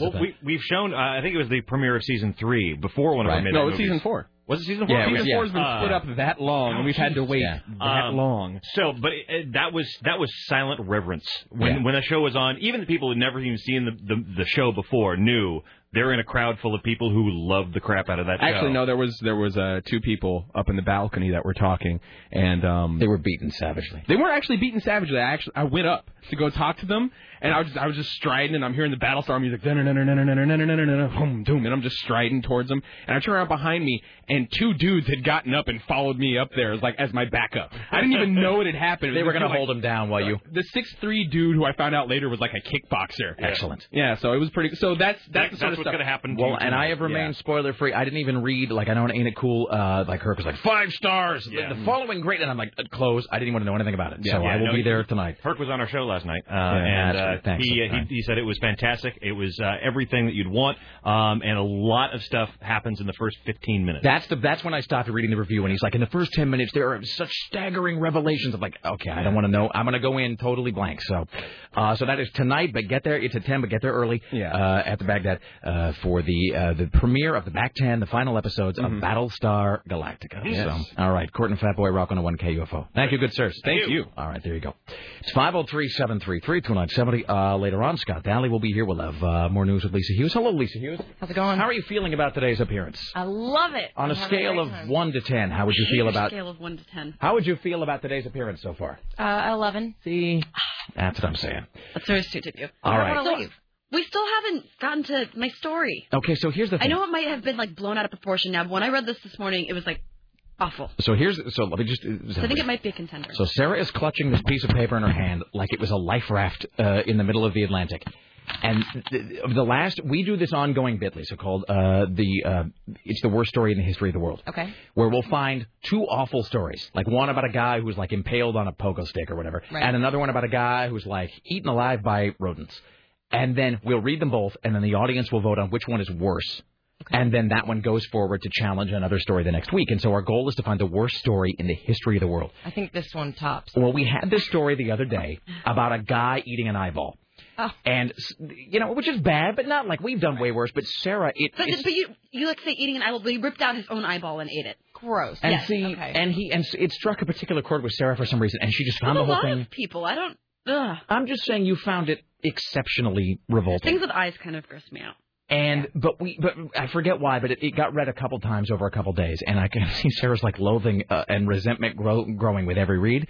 So Sarah came in this morning, and I went to the studio, and she says, "I've got the best story ever, and by best I mean worst, and by worst I mean you'll hate it." And I said, "What?" And she goes, "And you opened your mouth to describe it, and then I could see that you were having a little debate in your head about whether you should even give the overview of the story, and then you decided not to. So I don't know anything about this story that you're going to read. I don't know anything about it. I don't know what it involves. I don't know where the story comes from. So yeah, I just reread it. All right. Yeah, it's pretty damn good. How do you feel about this story as compared to some of the other stories? I think I want to submit it. You know what? I might fail, but at least I tried. So do you want to do this? Do you want to read this story, and then we'll put it up against the insect one and vote? Well, why don't you read the insect story first? Well, because how do we do? We read the champion first or the challenger? Yeah, usually read the champion and all right. the challenger. Do we have the music? We sure do. All right, hold on. Let me find it. All right. All right, but not the long, drawn-out version. Let's just... Well, I'm just going to... This will be my first time hearing the insect story. I got to be... So she can assess it, right. too. But I got to be fair. I can't edit the story, so I will just... it's not that long. It's... All right. All right, so here's the deal, ladies and gentlemen. I will read the champion story, and then we will read... And are you going to read it? Yeah. Then we'll read Sarah's challenging story. As soon as the second story is done... Call 503-733-2970. We'll take your votes and determine what is the worst story in the history of the universe.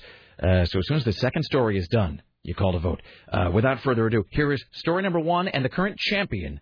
It's the worst story in the history of the world.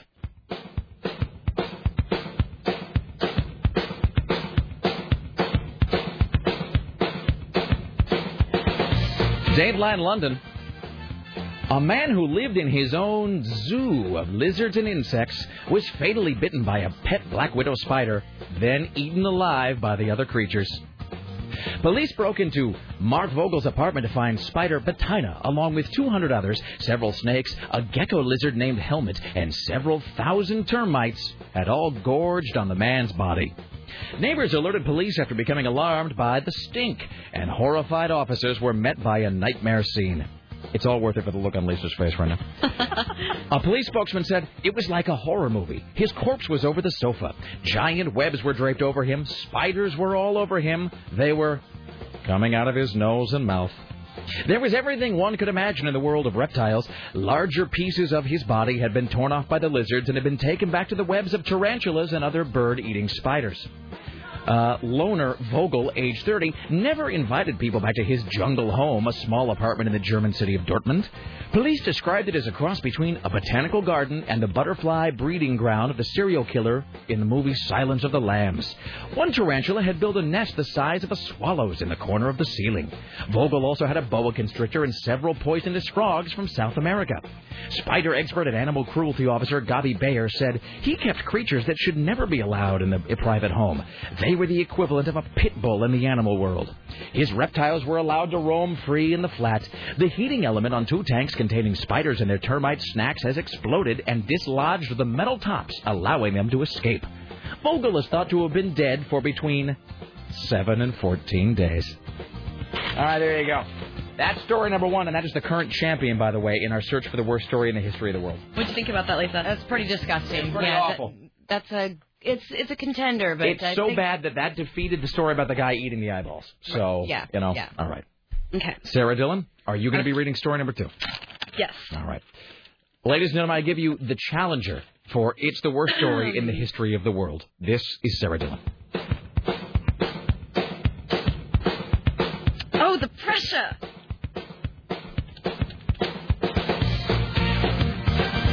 Stunned doctors discovered a woman complaining of a stomachache had been carrying her unborn child for 60 years. Oh, that's not right. Huang Yijin, 92, of southern China, was told by medics in 1948 that her child had died in the womb. Doctors demanded 100 pounds to remove it, so she walked away. She said, "It was a huge sum for me at the time, more than the whole family earned in several years, so I did nothing and ignored it." But the secret emerged when Wang hurt her stomach and went to the hospital for a scan. Dr. Liu said, "I couldn't believe my eyes when I discovered she had a baby in her belly."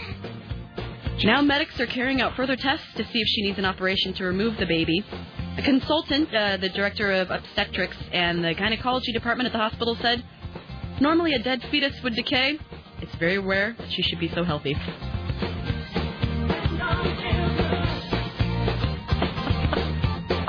I'm unclear about... But I mean...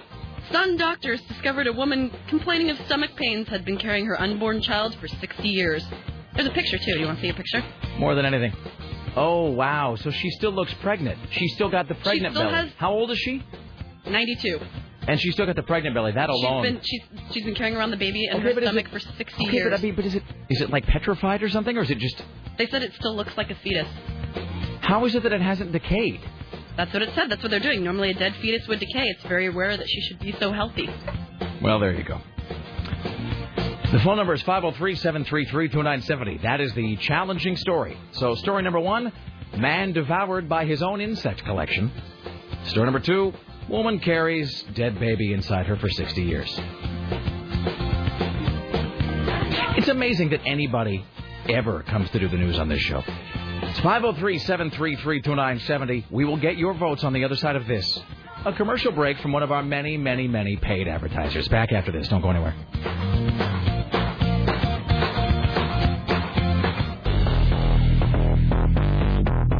Didn't even occur to me. You are so much worse than me. I'm the carpool lane. She is. It is technically 2 people. Well, then who am I to think like if you have something attached?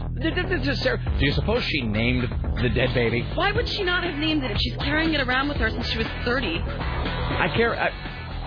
I'm carrying around my fingers. I haven't named them. Men carry around their penises and name them all the time. Well, it's true.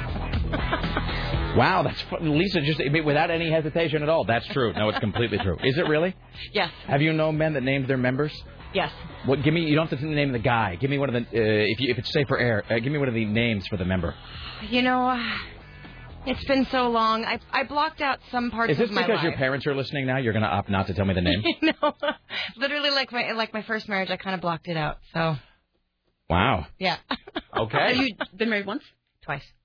And divorced twice. All right. But the first marriage you're blocking out. The second one, not so much. Second one, okay? Second one was, not too bad. All right. The first guy, though, he had a name for it? Yes. Like the contempt on your face is so great and clear, by the way. I can just tell he was such a child. That's what that expression says. All right. So this is now the voting segment of our hunt for the worst story in the history of the world. So to recap, did she name it? This is so. I wonder if she named the baby. I mean, what is she going to do? Like take out a little like a wallet photo of like the X-ray? Like you look at the picture and she's obviously. Have I shown you my little Alice? Wait, no, hold on. That's her. I mean, she's like pretty far along. Like it's like a globe there. So, but it hadn't decomposed. This is the worst conversation we've ever had. So why don't we recap our stories and then? I was picturing just like a full fetus, like a bunch of bones or something. All right. Well, in any event, and then I just said maybe she can take the carpool lane now, which is like not so out of the question. So, all right, ladies and gentlemen, it's time for voting on each the worst story in the history of the universe. It's 503-733-2970. Already some votes on the line. We'll get to them in just a second. It's 503-733-2970. So the champion story, a man who lived in his own zoo of lizards and insects was fatally bitten by a pet black widow spider, then devoured by several snakes, a lizard, and several thousand termites who gorged on his body. That's the champion story. That's story number 1. What is story number 2 and the challenger? Contender. Stunned doctors discover a woman complaining of stomach pains had been carrying her unborn child for 60 years. She was told by medics in 1948 that her child had died in the womb. Consultants say normally a dead fetus would decay. It's very rare that she can be so healthy and have a dead fetus inside of her. You know, they often say that mothers are eating for 2. Now they can both get that senior plate at Denny's. Zam! Zam! All right, Let's go to the phones. It's 503-733-2970. Which story do you find to be the worst, Sir Matt, as the case may be? I'm going to go with the German Zoo of Death. All right. But I was going to say that they actually just had a program on TLC about a lady with a similar situation, and this baby was covered in like layers upon layers of calcium to protect the body of the woman, not the baby. Okay. Thanks so much. All right. Thank you. And I'm out. Hi, you're on the Rick Emerson radio program. Which story did you find to be the worst? Number 1. All right. Excellent. All right. Thank you, sir. All right. It's 503-733. Does Lisa's vote count? Because she said that mine was worse. Yeah, definitely. All right. So we'll count that. Maybe it's a uterus thing. Higher on the. Insects are more of like a boy thing. Though in insects, look, that could happen. I mean, you know what I mean? If I were to keel over, somehow insects could come attack me. Yeah, but you're not keeping like a bunch of exotic ones in a small apartment. No, but I'm never, ever going to keep a baby in my stomach. So. Well, you don't know what kind of insects Rick has in it. That's true. Hello, which story do you find to be worse, sir? Oh, God, I find the second one completely inconceivable. That's not a vote. So that's a vote for the second? Well, the worst, the second one was much worse. All right. Baby in the womb, kid that won't move out. Yeah. A kid that won't move out. All right, thank you. We're done. No, we're done. He just stays in his womb all day and doesn't play with anybody. Hi, you're on the Rick Emerson radio program. Which story do you find to be worse? All right. So which of these 2, which do you find to be worse, sir? All right. No vote. All right, that's great. So much. Hi, you're on the Rick Emerson radio program. Which story do you find to be worse? I'll stick with the lizard one. No lizard one. All right, excellent. Thank you. I also want to put a word out there. Say hi to Bergie. He's listening. All right. Bergie? All right. Okay, thank you. That's my father's name. 503, really? Yeah. It's 503-733-2970. Hello. Hi, yes. Hi, yes. I'd have to Hey, can you do me a favor? Can you turn your radio up louder? Turn it up as loud as it'll go. Rick, turn it up as loud as it'll go. Yeah. You tell us to. Turn up. All right. I have to say the bug. Yes. What? Because just getting eaten alive, that would suck. It would indeed suck. All right, I'm going to put you down for the straight bug vote. Yeah. All right, thank you for listening. All right. Woo. Hi, you're on the Rick Emerson radio program. Which story do you find to be worse? Yeah, Something in the Apartment took John Lee. Still number one. All right. Done and done. All right, thank you. Hi, you're on the Rick Emerson radio program. Which story do you find to be worse? Number 2, easily, because she had to live with that knowledge that this thing was inside her for 60 years. But she was obviously okay with it. Well, in as much as anybody crazy could be, okay with that. I mean, okay. Number two. All right, thank you. Thanks so much. We'll do like another Did you banker. put a mark down for it? I did. Okay. Hi, you're on the Rick Emerson radio program. Which story do you find to be worse? Definitely number 2. We just had a child 3 weeks ago. Oh, see, you're biased. You've totally got that. This is like how guys with still a vote. Guys with kids suddenly think that they need to put kids in all their movies. All right, well, whatever. All right, we'll still count it. All right, thank you, sir. Congratulations. All right, fine, whatever. No courtesy anymore. It's 503-733-2970. Hi, you're on the Rick Emerson radio program. Which story do you find to be worse? I'm going to have to go with the first one. Spiders coming out of your nose and mouth. That's pretty gnarly. Yeah, that's no good. I mean, that's no way you don't want to end your existence with spiders coming out of your mouth. I mean, that's that's not how you want to be remembered. And lizards taking away your body parts and That's carrying the them other away. thing. I mean, look. So the woman looked pregnant and had a dead baby in her. I mean, look. At least she had her health, kind of. But he was dead. This stuff was happening when he was dead. But she had her health. All right. Thank you, sir. Thank you. All right, there you go. Hi, you're on the Rick Emerson radio program. Which story do you find to be the worst? Well, after just got done reading World War Z, I would say the second one. All right. Wait, why? Why? Yeah. What is World War Z, which is a zombie novel? What does that have to do with this? The baby might come back. So you think this child might be the patient zero of the zombie apocalypse? Maybe when she dies, the baby will be resurrected. All right. I think we've got a win-win here. Okay. Thank you so much. Best audience ever. 3 more, then we're done. Hi, you're on the Rick Emerson Show. Which story do you find to be the worst? Story number 1 is way worse. All right, excellent. All right, thank you, sir. You bet. All right, thank you. Appreciate it. Hello, hi, you're on the Rick Emerson radio program. Which story do you find to be the worst? Number 2. Number 2, excellent. Done and done. All right, Thank Sarah you. Dillon. I thought we had one more. No. All right, one more. This is the final one. Hi, you're on the Rick Emerson Show. Which story do you find to be the worst? Number 2. Yes. All right. Thank you, sir. I appreciate it. All right, ladies and gentlemen. We do, in fact, have a tie. Oh, yeah. So I think we should take one more caller, and that should, Maybe we should do it again on Monday. I was going to say, here's the only reason, Lisa. I wish to be deferential to a guest, but I don't think so, because here's the thing is now people will be, I don't want to influence their vote. So we have a straight tie here between the two. All right, so we'll read them both again next week. That's great. All right, there you go. That's the... oh, my God, there really is a tie. All right, there you go. And we're done. Hello, Lisa. How's it going? Oh, All right, Richie, can you let these folks know that we've ended today's voting session. We're just going to have to read these both again on Monday. So look forward to that this weekend. It's 503-733-2970. Let's do this, Sarah. Let's do a few news stories. We'll take a break. We'll come back with Scott Daly from Geek in the City Radio and more. He's got some updates about that Geek in the City, about Film for Radio. He's got a top 5 as well. But in the meantime, here's Lisa Hughes with the news. All right. So we're looking at this suspect who wrote on Facebook. A Salford man posted...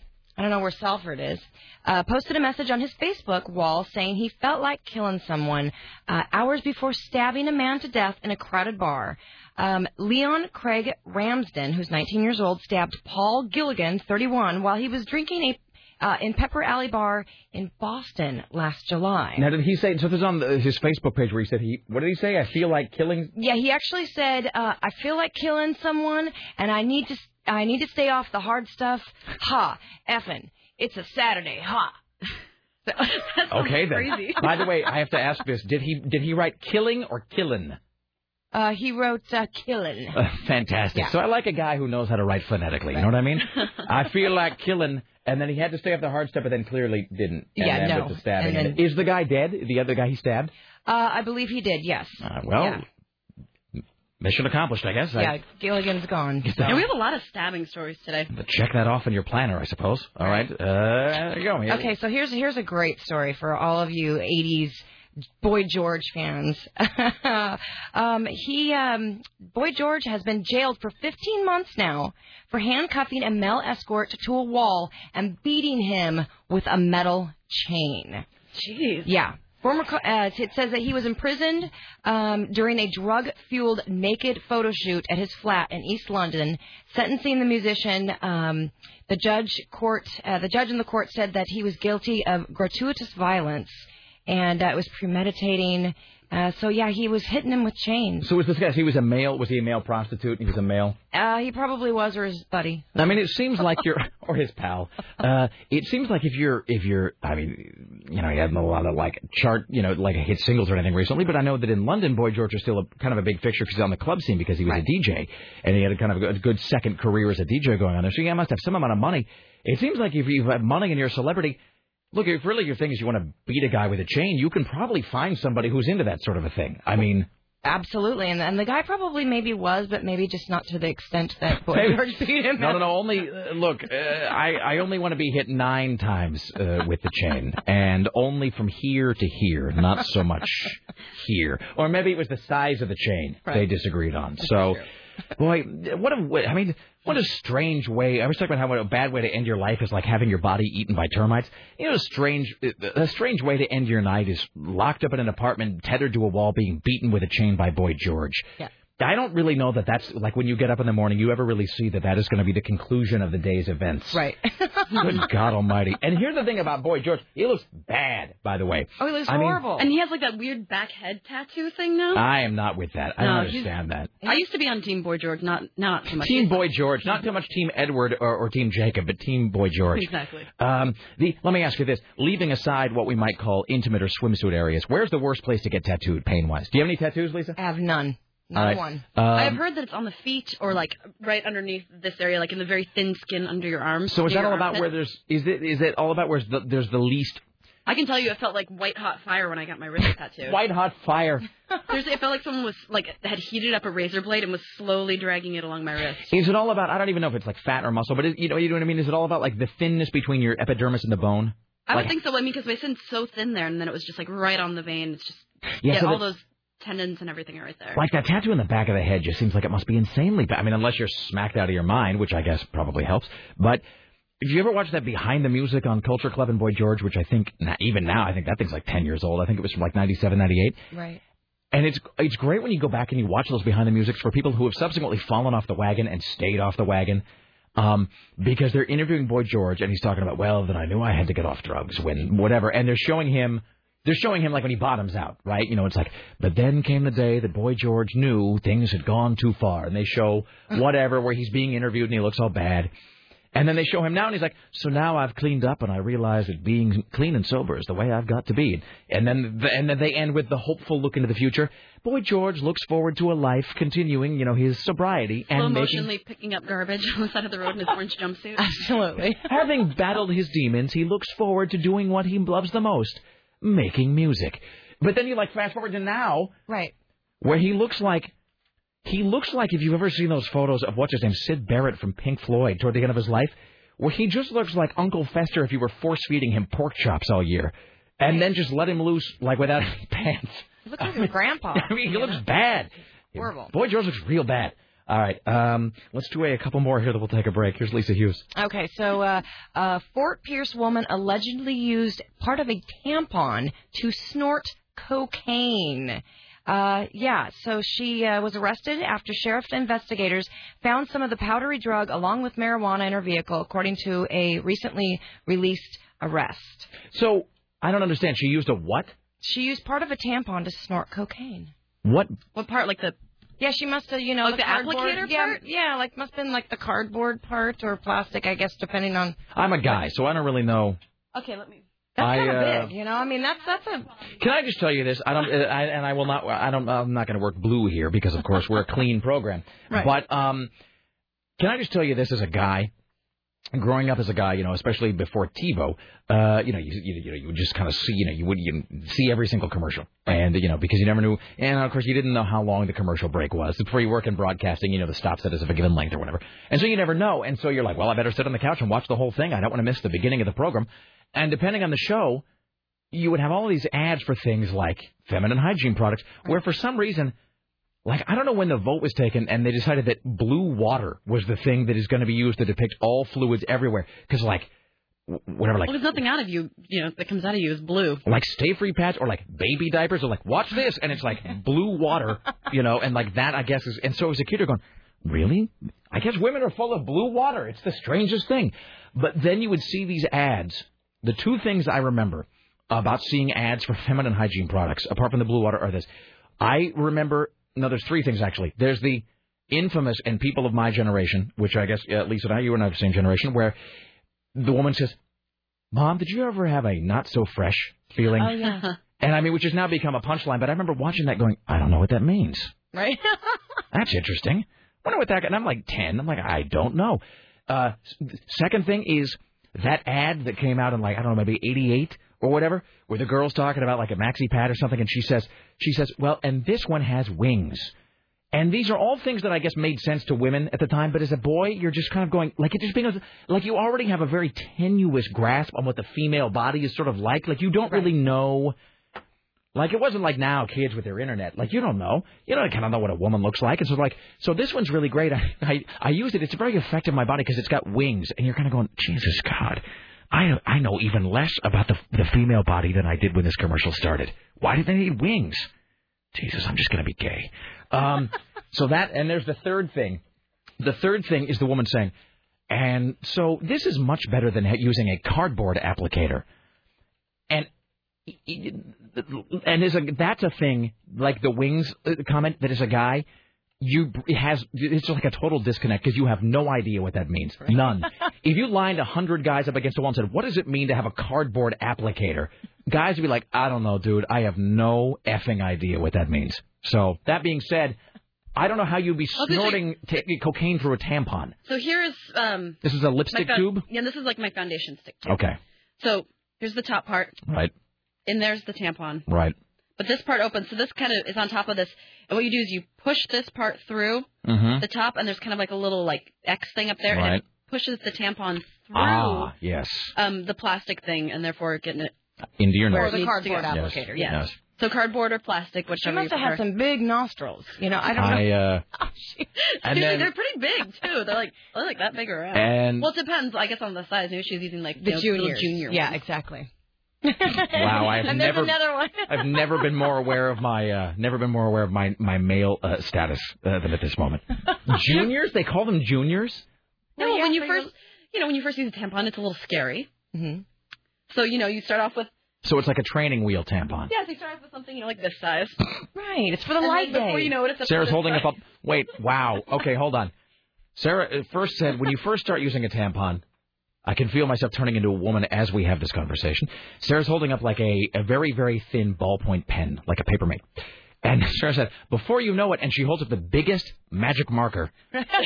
They're not really this big, but still. But I mean, that's a... But they're bigger. But one is to get you used to the process. Exactly. Or for those light days, Yes. See, and I don't know, but that's fine. Okay. That's another thing I don't know. You know. I guess I do, but I mean, you know what it is? It's like you kind of know, but... You just know the general... Like, here, you know how I know? Have you ever been sent to the store to buy tampons? No, I haven't. And not that I wouldn't do it. Don't get me wrong. I'm not one of those guys. I'm not some like, screw that. I'm not going to get tampons. F that. I'm not that guy. But I will say that for whatever, my wife, maybe because she figures I would screw it up and buy the wrong kind somehow. Because I don't know what, like, wings are or whatever. Like, she's... To Laura's credit, she has never asked me to go to the store and buy any feminine hygiene product. And again, I would. I'm married. I'm lame. What do I care? Who am I trying to impress at this point? But she hasn't. I do hold her purse on any number of occasions. And not just her, Sarah's too. So, but no. But yeah, guys have no... See, there's no corollary. No, a word like... What is it? There's no analog to that in the guy world. Like, there's no training... Yeah, we have everything happen to us. Like, we have to, like, stick things in us and, like, wear bras strapped around our rib cages all day. Okay, can I ask you this question? Hey, Sarah, Lisa, you have bosoms. What is a training bra? I've never known that. Is that a thing that is really real? Well, it's just kind of like, it's just all cloth, like no underwire or anything. It's just kind of, is it supposed to like get you used to the idea of a bra? Yeah, exactly. And how to take it on and put it on, take it off? Well, yeah, and when girls start to develop, you just have like little nodules, and the training bra makes you feel like a woman, like a lady. Yeah, like you're all grown up now. And so it's to kind of get you used to the process, not unlike the small tampon. Right. And then later on. All right. Then later on, yeah, there's no like training rubber or whatever for a guy. Here's a training condom. Yeah. It's made of paper.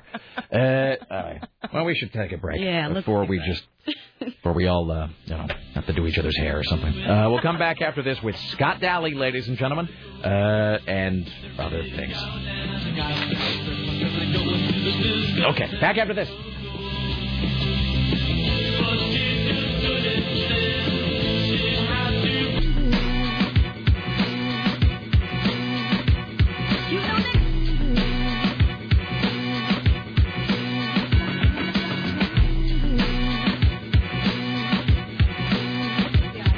Why, hello, it's the Rick Emerson radio program.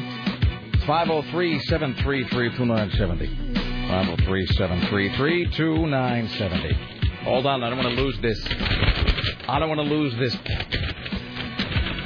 baby inside my stomach for 60 years. Yeah, and I want to hear, when we bring Scott on, I want to hear what he thinks about. Hello, Scott Daly. Hi. How are you, sir? I am doing well. Did you hear our worst story face-off? I did indeed, and I have to say, the spider story is still the worst. See, that's what I'm saying. So maybe it's a could happen to you versus not, or maybe it's a male-female thing. Yeah, and I just visioned that scene from Arachnophobia with that couple who loves Wheel of Fortune and Jeopardy. Oh, and the popcorn? The popcorn. And that's just like, oh, bad. Here's the other thing. And it's sort of, you just triggered this thought. Here's the other thing. Maybe, obviously, if you're the guy, you can't really visualize being pregnant or having a baby in you or whatever. But on the other hand, obviously, I've never been in like some place that's overrun by, I don't know, venomous creatures or whatever. But the thing about that, the spider place, is we've seen stuff like that depicted so often in the movies, I can visualize it with no trouble. Like the thing about the woman with the, hey, look, I've got a fetus in me for 60 years. Like, I can't even visualize it. I just kind of visualize like a Quattro thing, just popping out like, what is that? I picture Bad more news. like V, the final battle, where there's the reptile. All right, well, in any event. So we are here with Lisa Hughes, who's been handling the news desk for us today and doing a splendid job as well. Thank you. Have you met Scott Daly? We just met. Met. I hear he's famous. Scott is famous. Yes. It's true. Bobby already cleared that up earlier, but yes, apparently that is true. I'm famous. Now, is this a sham wow that you have in front of you? This, my friend, is the sham wow. Can I hold it? Are your hands clean? Wow. Yes. No, I just rubbed my hands. Can you say wow? That's it right there. This is this is just a piece of a blanket. Yes, it is, but it's a magical piece of blanket, Rick. Uh-huh. Is it as magical as it sounds? Let me tell you a story. You know what this is? Just real quickly, you know what this is? What? This is if you ever rented something from U-Haul and they give you those blankets to wrap your furniture in. That's what this is. This is a piece of a U-Haul blanket. But it has the magic powers of the sham wow. Mm-hmm. The other day, I was bringing home some groceries, and I had a six-pack of beer in my bag, and it dropped, and 2 of the bottles broke all over my linoleum in my kitchen. Mm-hmm. Pulled out the sham wow. You got to get it wet to activate it, to get it working. And I got all the glass out of there first, sopped it up, wrung it out in the sink. 1, 2, 3. Completely dry. Did you really say 1, 2, 3 completely dry? Did you do that at your home, too? I did, actually. Because, I can use the ShamWow. At first, I was pissed because I lost 2 beers. But then it's well, wait, I can use the ShamWow. And have you been looking, let me ask you this, and don't lie. Have you been looking for things that have spilled just so you could, did you, walk around the neighborhood looking for spills? Not the neighborhood. No, I'm here with my ShamWow. Do you secretly hope that things tip over at your house so you can pull this out? I have the well, yeah, if my daughter spills, milk or something, it's don't worry. ShamWow. Okay, I have a prediction right now. I am making this prediction as we speak. You mark my words. You just write this down and then seal it in an envelope. And remember that Rick Emerson predicted this at 2:40 p.m. Pacific Time, January 16th, 2009. Within the next, 9 months, there's going to be an episode of a CSI or some similar show where a guy uses this to clean up his victim's blood. Oh, gross. No, seriously, and they're going to be apparently... That's true, because they're pretty culturally relevant. Exactly, and they won't call it the ShamWow, but they'll call it the Kerpow or something. Or and it'll shambles. Be and they'll be well, is that the thing the guy sells on TV? And then the other guy will go, yeah, and then he'll sort of act out the character, whoosh, Kerpow, bada bang, or whatever. And then David Caruso will be, and then David Caruso will say, wait, hold on. I've failed at this every single time. Come on, and there's already a pun with the wow. You can do There's that. something there. Come on. Okay, and then David Caruso will look at the area where all the blood was cleaned up by the ShamWow, and David Caruso will be. The question isn't ShamWow. The question is, but how? No, that's bad. I'm doing my best. No, pick your second one because those are always better. I was going to say the question is, but Sham, how? Whatever. I'm just okay. So in any event, all right. So are we gonna do this? Yeah. When I brought it for you guys to play. All with, right. So I think Sarah called it immediately. I think Sarah called dibs on the Sham Wow. All right. So how do you want to proceed here, Sarah? Well, should we? This is a large towel, by the way. I have to say, I'm holding the Sham Wow in my hand, and it is. I would say it's about 1.5 by 2 feet. I mean, it's But first of all, can I make an observation? I think somebody emailed me to this effect earlier. They talk this jive about how that it picks up 20 times its own weight in water. Yeah. This weighs nothing. This weighs nothing. No, exactly. So they claim that it picks up 20 times its own weight in water is effectively, I don't know, true, false, it's meaningless. This weighs nothing. And by the way, is this still damp? I think you've been cleaning things with this. I've been cleaning things. That feels damp. It's a little wet. All right. From water. When is the last time this was used? And on what? I used that the other day for drying dishes. All right. Okay. All right. This isn't. It's a well used, but it works. I assure you. I think it's the same one that's cleaned up my beer. Hello, hi. You're on the Rick Emerson radio program. What's up? Hey, Rick. Hey. I had an idea and kind of a thought. You were trying to think of a way to make the dead baby being carried around by the woman relatable to a guy. It's the weirdest sentence that anyone, even on this show, that's the weirdest sentence anyone has ever uttered. Yes? All right, just picture Is this going to be completely horrible? Well, you've used the descriptor before. All right, let's go ahead. Just picture Elvis face down with, like the 20 pounds of undigested meat in his colon. So a baby is... Okay, so you're saying in this story the baby is like undigested meat in the colon. Like that. Sir, you just made Lisa recoil in terror over here. By the way, that story, the baby story, did in fact make someone in the audience literally vomit. Guys like, how old was the woman? 92. She's had the baby in her stomach. And she still got 32. the pregnancy belly going on, so that's sexy. Jeez. All right. And here's my backup thought. Yeah. For the ShamWow thing, you were talking earlier about those old promos you used to see where they take the mysterious blue liquid and pour it into the maxi pad and all. Right. I think that ShamWow guy needs to think of some brand extension. Sort of the TamWow. Okay, that's funny. If I were you, sir, I'd be sending that to SNL like today because it's funnier than whatever they're already planning on doing. So, all right. Thank you, sir. You all have a good week. Have a good weekend. There you go. The TamWow. Doesn't that seem like a thing that you would see on SNL like tomorrow? You would think so. Right. And it would be, one of their one of the guys being all cracked out and sweaty. It's the TamWow! But then they would do, I can totally see the sketch in my head where they have the tampon made of the ShamWow, and then the guy uses the little thimble of blue liquid, but then he reaches in, there's like a barrel of blue liquid. They just... Or he dunks it into the barrel. And Well, should Lisa and I go into the kitchen and spill some things and... Yes. About how that so how are we going to do this? Are we going to be going to your phone? My speakerphone, maybe. All right. Okay. First, let me call. First thing you got to do though is don't forget to wet the ShamWow. Get it wet and to completely wring it out. No, wait a minute. So you can't just use this. Like if you spill something, you can't just grab this and put it on. It's like a chamois. Chamois don't work when they're dry. You got to get them. You got to get them damp. You got to wet it and then really wring it out, and then have a nice dampness to it, and it'll work. Okay. Is that you right there? Yeah. All right. Hold on. Let me just. Hello. Hello. Okay. Can you hear me? Yes. Wow. All right. Okay. Okay. All right, I'm going to stop talking on the phone.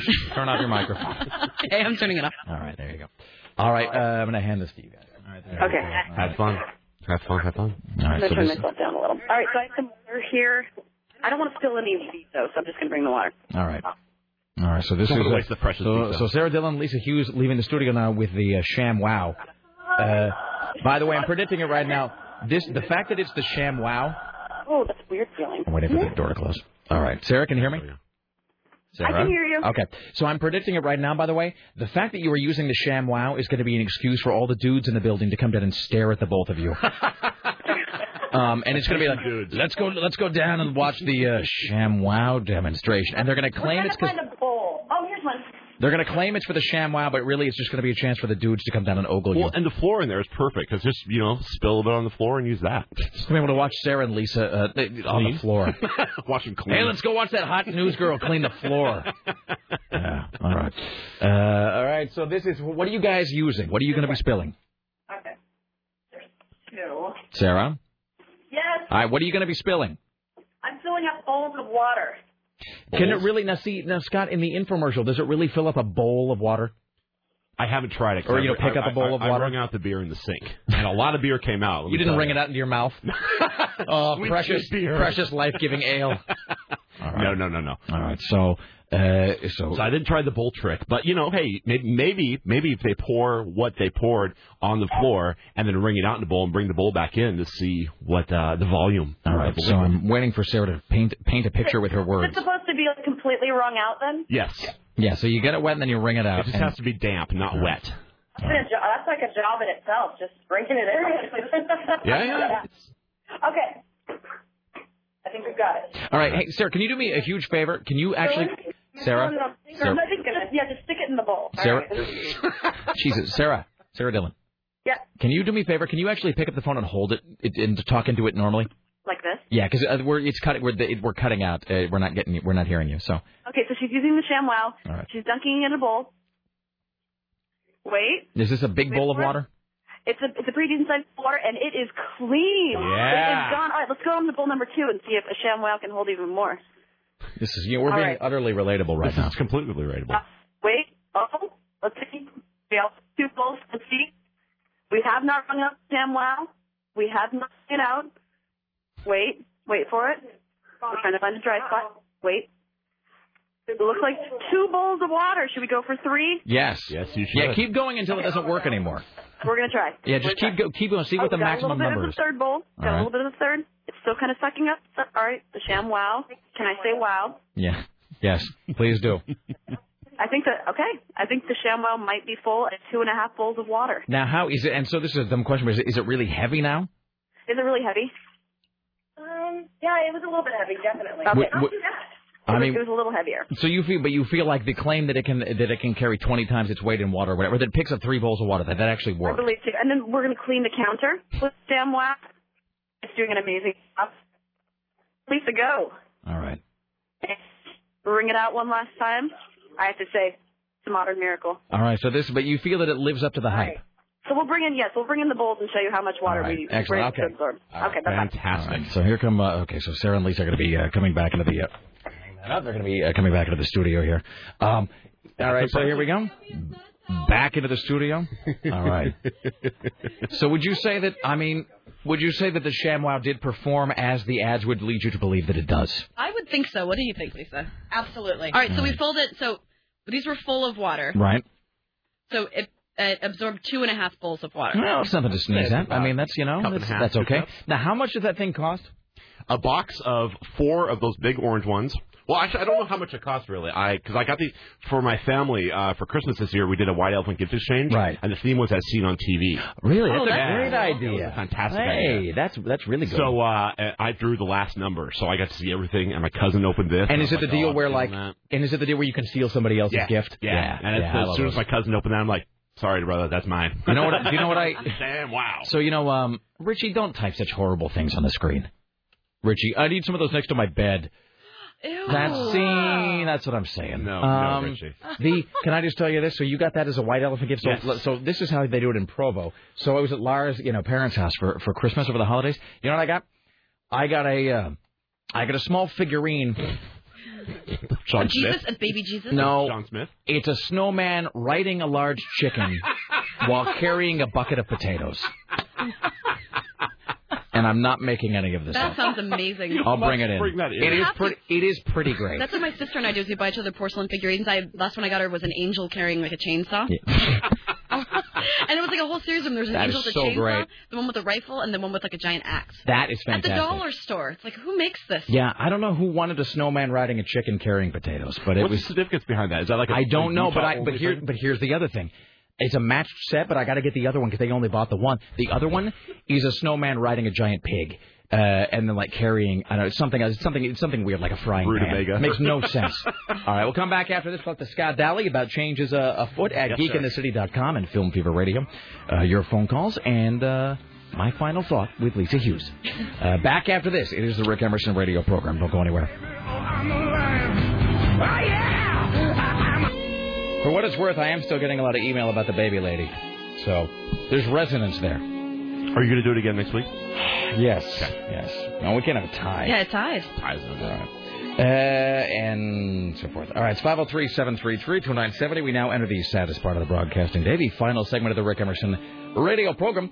Don't forget to join us next week when our guests will include Jonathan Colton. Will be on the program, and also filling into the news desk next week, among other folks, Darcy Zettler, formerly of PDX 49. So Darcy, she's cool. Yeah, it's no, we've had a pretty wide variety of folks. We're pretty glad about that. And you've hit a home run with most people. We've hit a triple overall. There you go. Lisa Hughes, first, before we do anything else, just thanks so much for coming. You sounded really, really great. Oh, great. That was a lot of fun. Thanks for having me. We would love to have you back at some point. Absolutely. So check rickemerson.com later on today. I'll put up some contact info for you. We're going to steal you from your insurance company. Okay, yeah. Sometime in the future. Uh-oh. Come back again. Hello. Sorry, Chad. Hi, you're on the Rick Emerson radio program. How can I help you? Hi, Rick. Hey. Hi, everybody. What's up? I just wanted to thank you for your table at Powell's Bookstore. Powell's Books at Cedar Hills Crossing, a fine advertiser on the Rick Emerson program. Well, and whether they were or not, how cool is it that you guys share? Thank you. Well, we have a table there. If you walk in, there's a table that says, as heard on the Rick Emerson Show, and it's books that... There is. And I'm going to try to make it brief and not suck. Chabot has Summerland, which is one of the best books I've ever read by Michael Chabot. He's the guy that wrote The Amazing Adventures of Cavalier and Clay. Oh, God. Yeah. And Sarah, thank you so much for Pan's Labyrinth. Oh, good. I'm glad you liked it. Oh, my gosh. Well, no, it took me 3 times to watch it before I really got it.